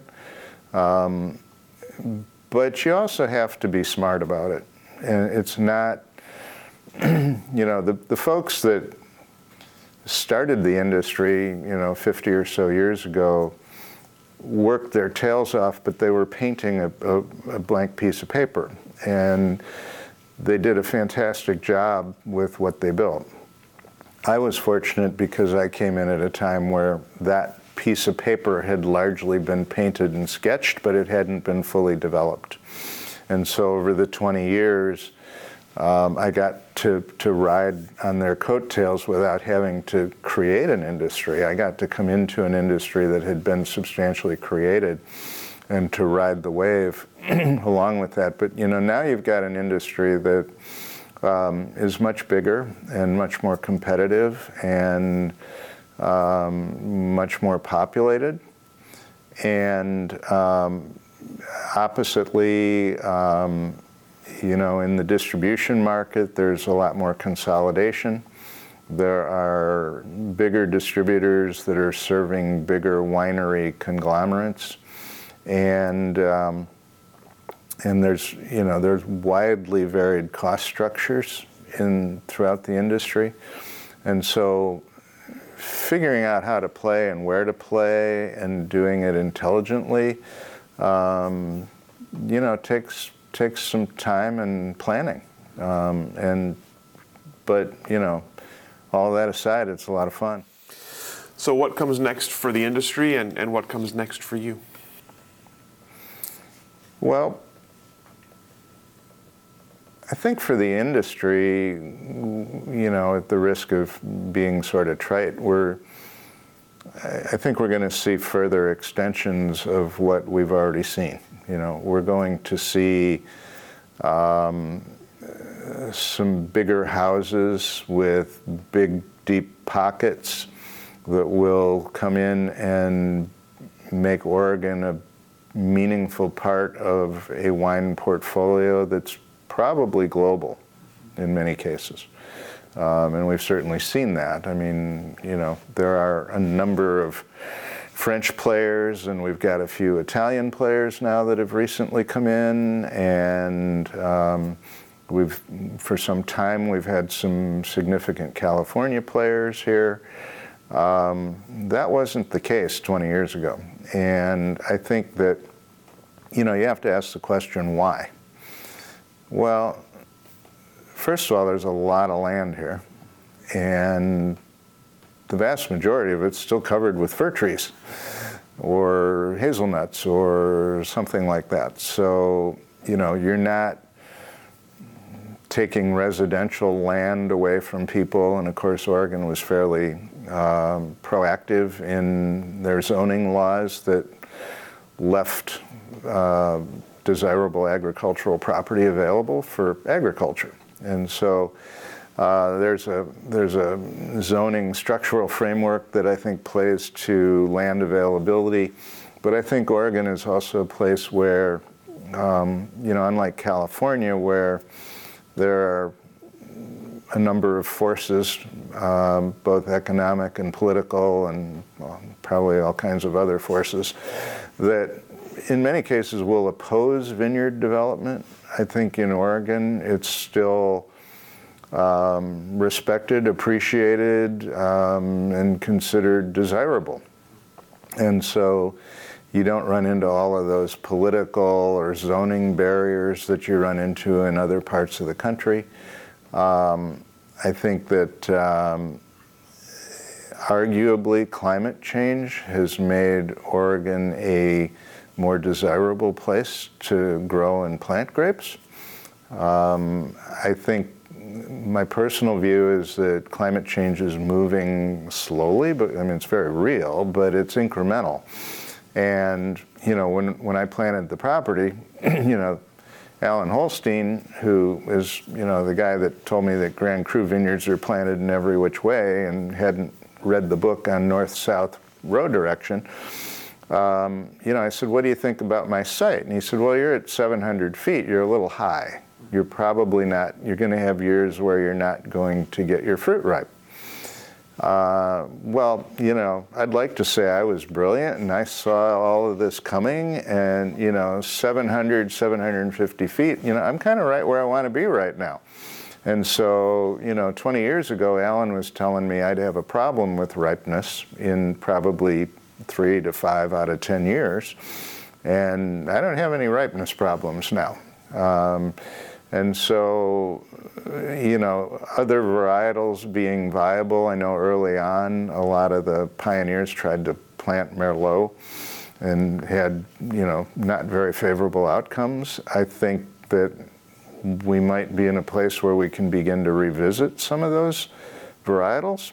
And I think that farming practices have evolved that make higher elevation sites viable. I mean, of course, it's gotten warmer, but I think that people that like the high acid, low alcohol style of Pinot Noir, you know, we're going to see people planting at 900 or 1,000 feet, which would have been unthinkable 20 years ago. And so I think, you know, answering your question on a very broad basis, I think we're going to see some diversification of varietals, which of course will factor into wine products.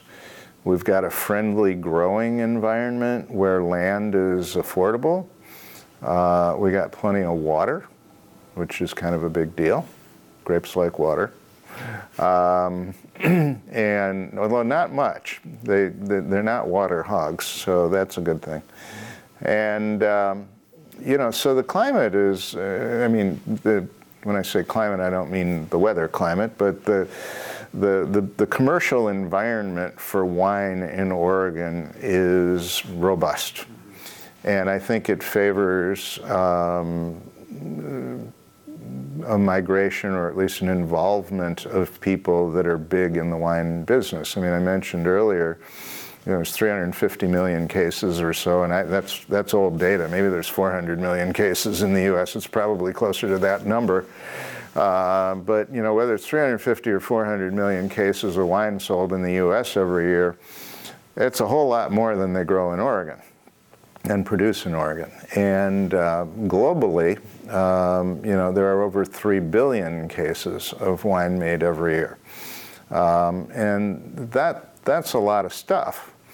And what happens with the wine industry is as it grows, it brings the support services with it. So you get label printers, you get glass distributors, and then eventually you get glass manufacturers, and you get, you know, farm equipment people, and they become big farm equipment people, and, you know, you've got tanks, and you've got wine construction, you've got winery construction, you've got architects. I mean, and then, of course, all the restaurants come in on the back end. And so you see an evolution. I mean, you can look to places like California to see how wine has evolved and what effect it has on the community. And I think that, you know, Oregon's in a place where we're going to see that sort of an evolution. It's very, very clear that you can grow good fruit in Oregon. It's very clear that climate change is opening up the door to other varietals. It's very clear that Oregon Pinot Noir and Chardonnay are world class, and, you know, certainly Pinot Gris and Riesling and some others can play in that game as well. So I think we're going to see more of the same. You know, there's a trend that's been started, and it's just going to keep going. And what about for you and your brand? Well, you know, there was a place probably 10 years or so ago, when I was, still looking to the future and seeing what at the time looked to be closer to an unlimited runway. Of course, none of us have unlimited runways, but if you're fortunate, you don't fully comprehend that until later. And I think, early on, when you're, if you're 20 or 30 or 40, you just, everything's forward.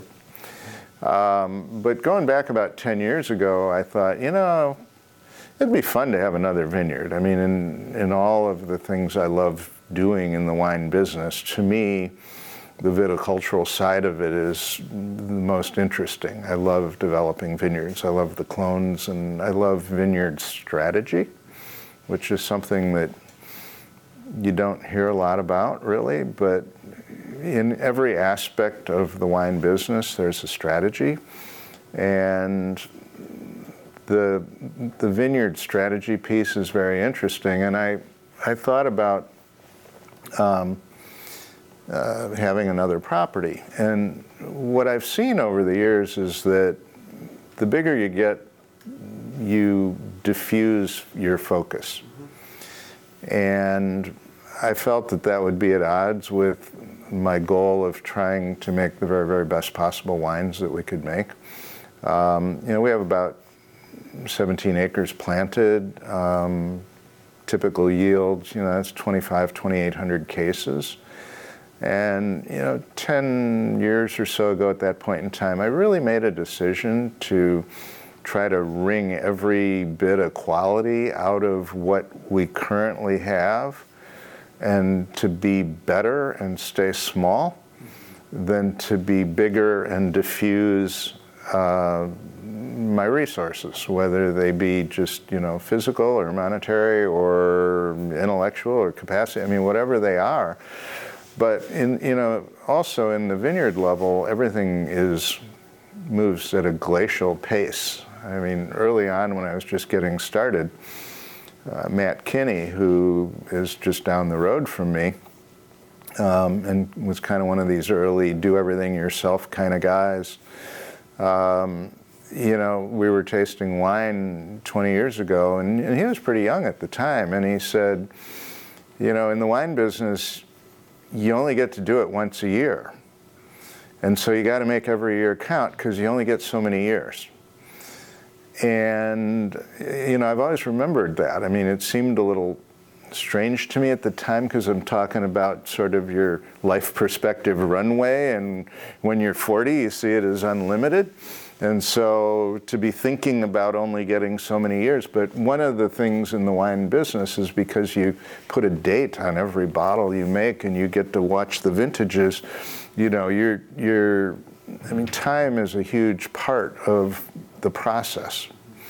And you become, I think, keenly aware of time. And so,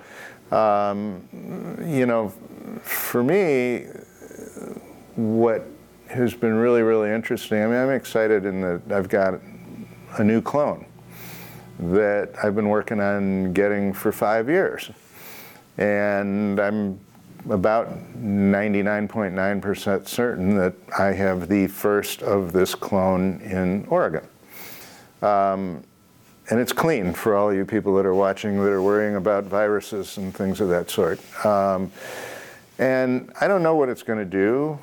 It comes from an interesting reputation, and it's Pinot Noir, and we'll see the first fruit from it this year. And I don't know what the flavor profile is going to be, and I don't know if it'll be great or if it'll be a dud. But it's like clone 18 or 19. I'm not sure what number I'm up to right now, but something like that.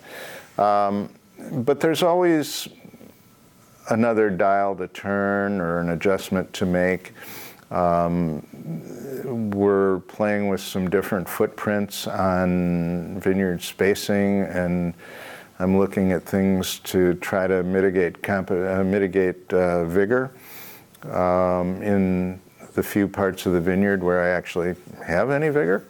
But there's two little areas, there are kind of these two little bumps that have deep soil that's quite fertile. I call them the camel humps. And you know, I've ripped out vines and replanted the camel humps, and you know, that was a few years ago, but there's still a piece of a camel hump that hasn't been planted, and so there's a footprint and a rootstock combination that I want to try on the camel hump to see if you can grow devigorated vines on highly vigorous soils.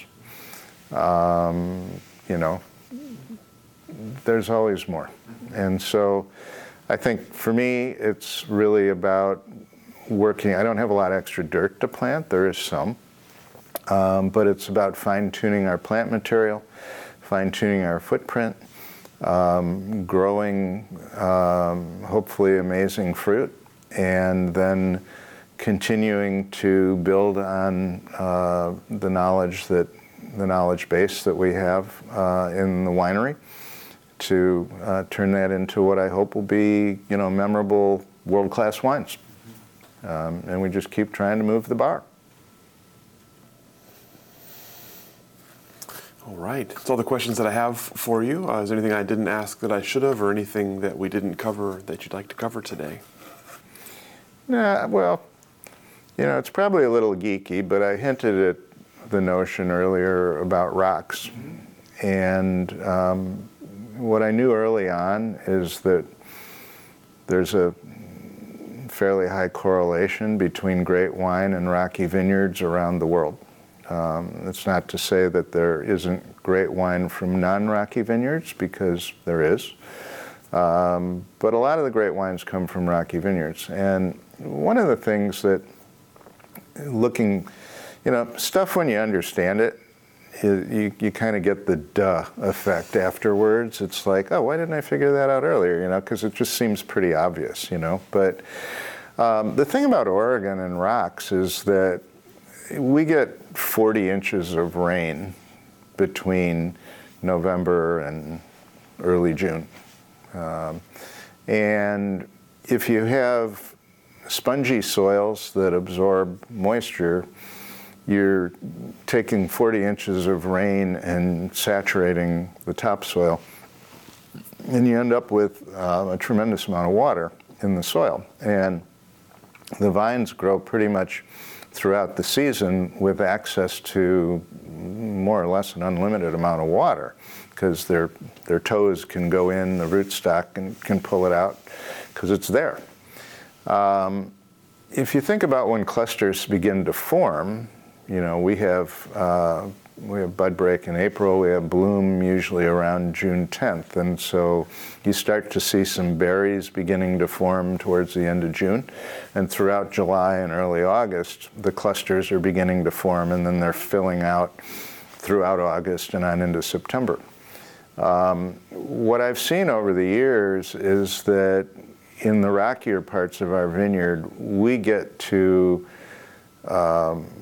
a deficit irrigation place in early July. I'll start to see vines beginning to shut down, and if I don't irrigate them minimally, we don't do a lot of irrigation, but if I don't give them just enough of a drink to keep them growing, we'll end up with vines that have shoots that don't even reach the top of the wire. And if you think about that during the cluster formation period that happens basically from late June through kind of mid-August, that's the time when, if you don't have water, you're going to end up with smaller clusters, smaller berries, less vigor, and oppositely, if you've got vines that have access to unlimited amounts of water, they're going to grow bigger berries, bigger clusters, and you're going to end up with very different fruit. And so a lot of the rock question, I think, apart from the mineral that influences the flavors, but when you look at the growth and the development, the growth of the vines and the development of fruit clusters, and you look at that vis-a-vis the water table and what's available to the vine naturally, and the timing on when those clusters develop, what you quickly see is that if you're getting rid of that 40 inches of rain by early or mid-July, you're going to end up with a different type of fruit at the end of the season. And that's been kind of a big aha, and that, you know, it shouldn't be. It's one of those things that when you explain it and you look back on it, you just kind of go, well, yeah, of course, you know. But rocks matter. And again, I'm not saying that great wine isn't made on vineyards that aren't rocky. That's not the message. But I think if I've learned anything in 25 years, it's that we have a pretty unique site that is differentiated from a lot of sites in Oregon, and a big part of that's the rock. Mm-hmm. Absolutely. Well, thank you so much for sharing with us today, sharing your story, sharing your beautiful space here and the beautiful picture behind you there for us to stare at. Go ahead and let you off the hook. Thank you. Fantastic. Thank you, guys. Thank you for joining us for this edition of the Oregon Wine History Archive podcast. And thank you to all our supporters, partners, donors, and interviewees who have helped make our project a success. Be sure to check out our website at OregonWineHistoryArchive.org for more interviews, photographs, wine labels, and more. And stay tuned for more interviews as we tell the story of Oregon wine. The Oregon Wine History Archive podcast is brought to you from the Oregon Wine History Archive at Linfield University, with a very special thank you to all the Linfield Archive students who have contributed to these oral history interviews over the years.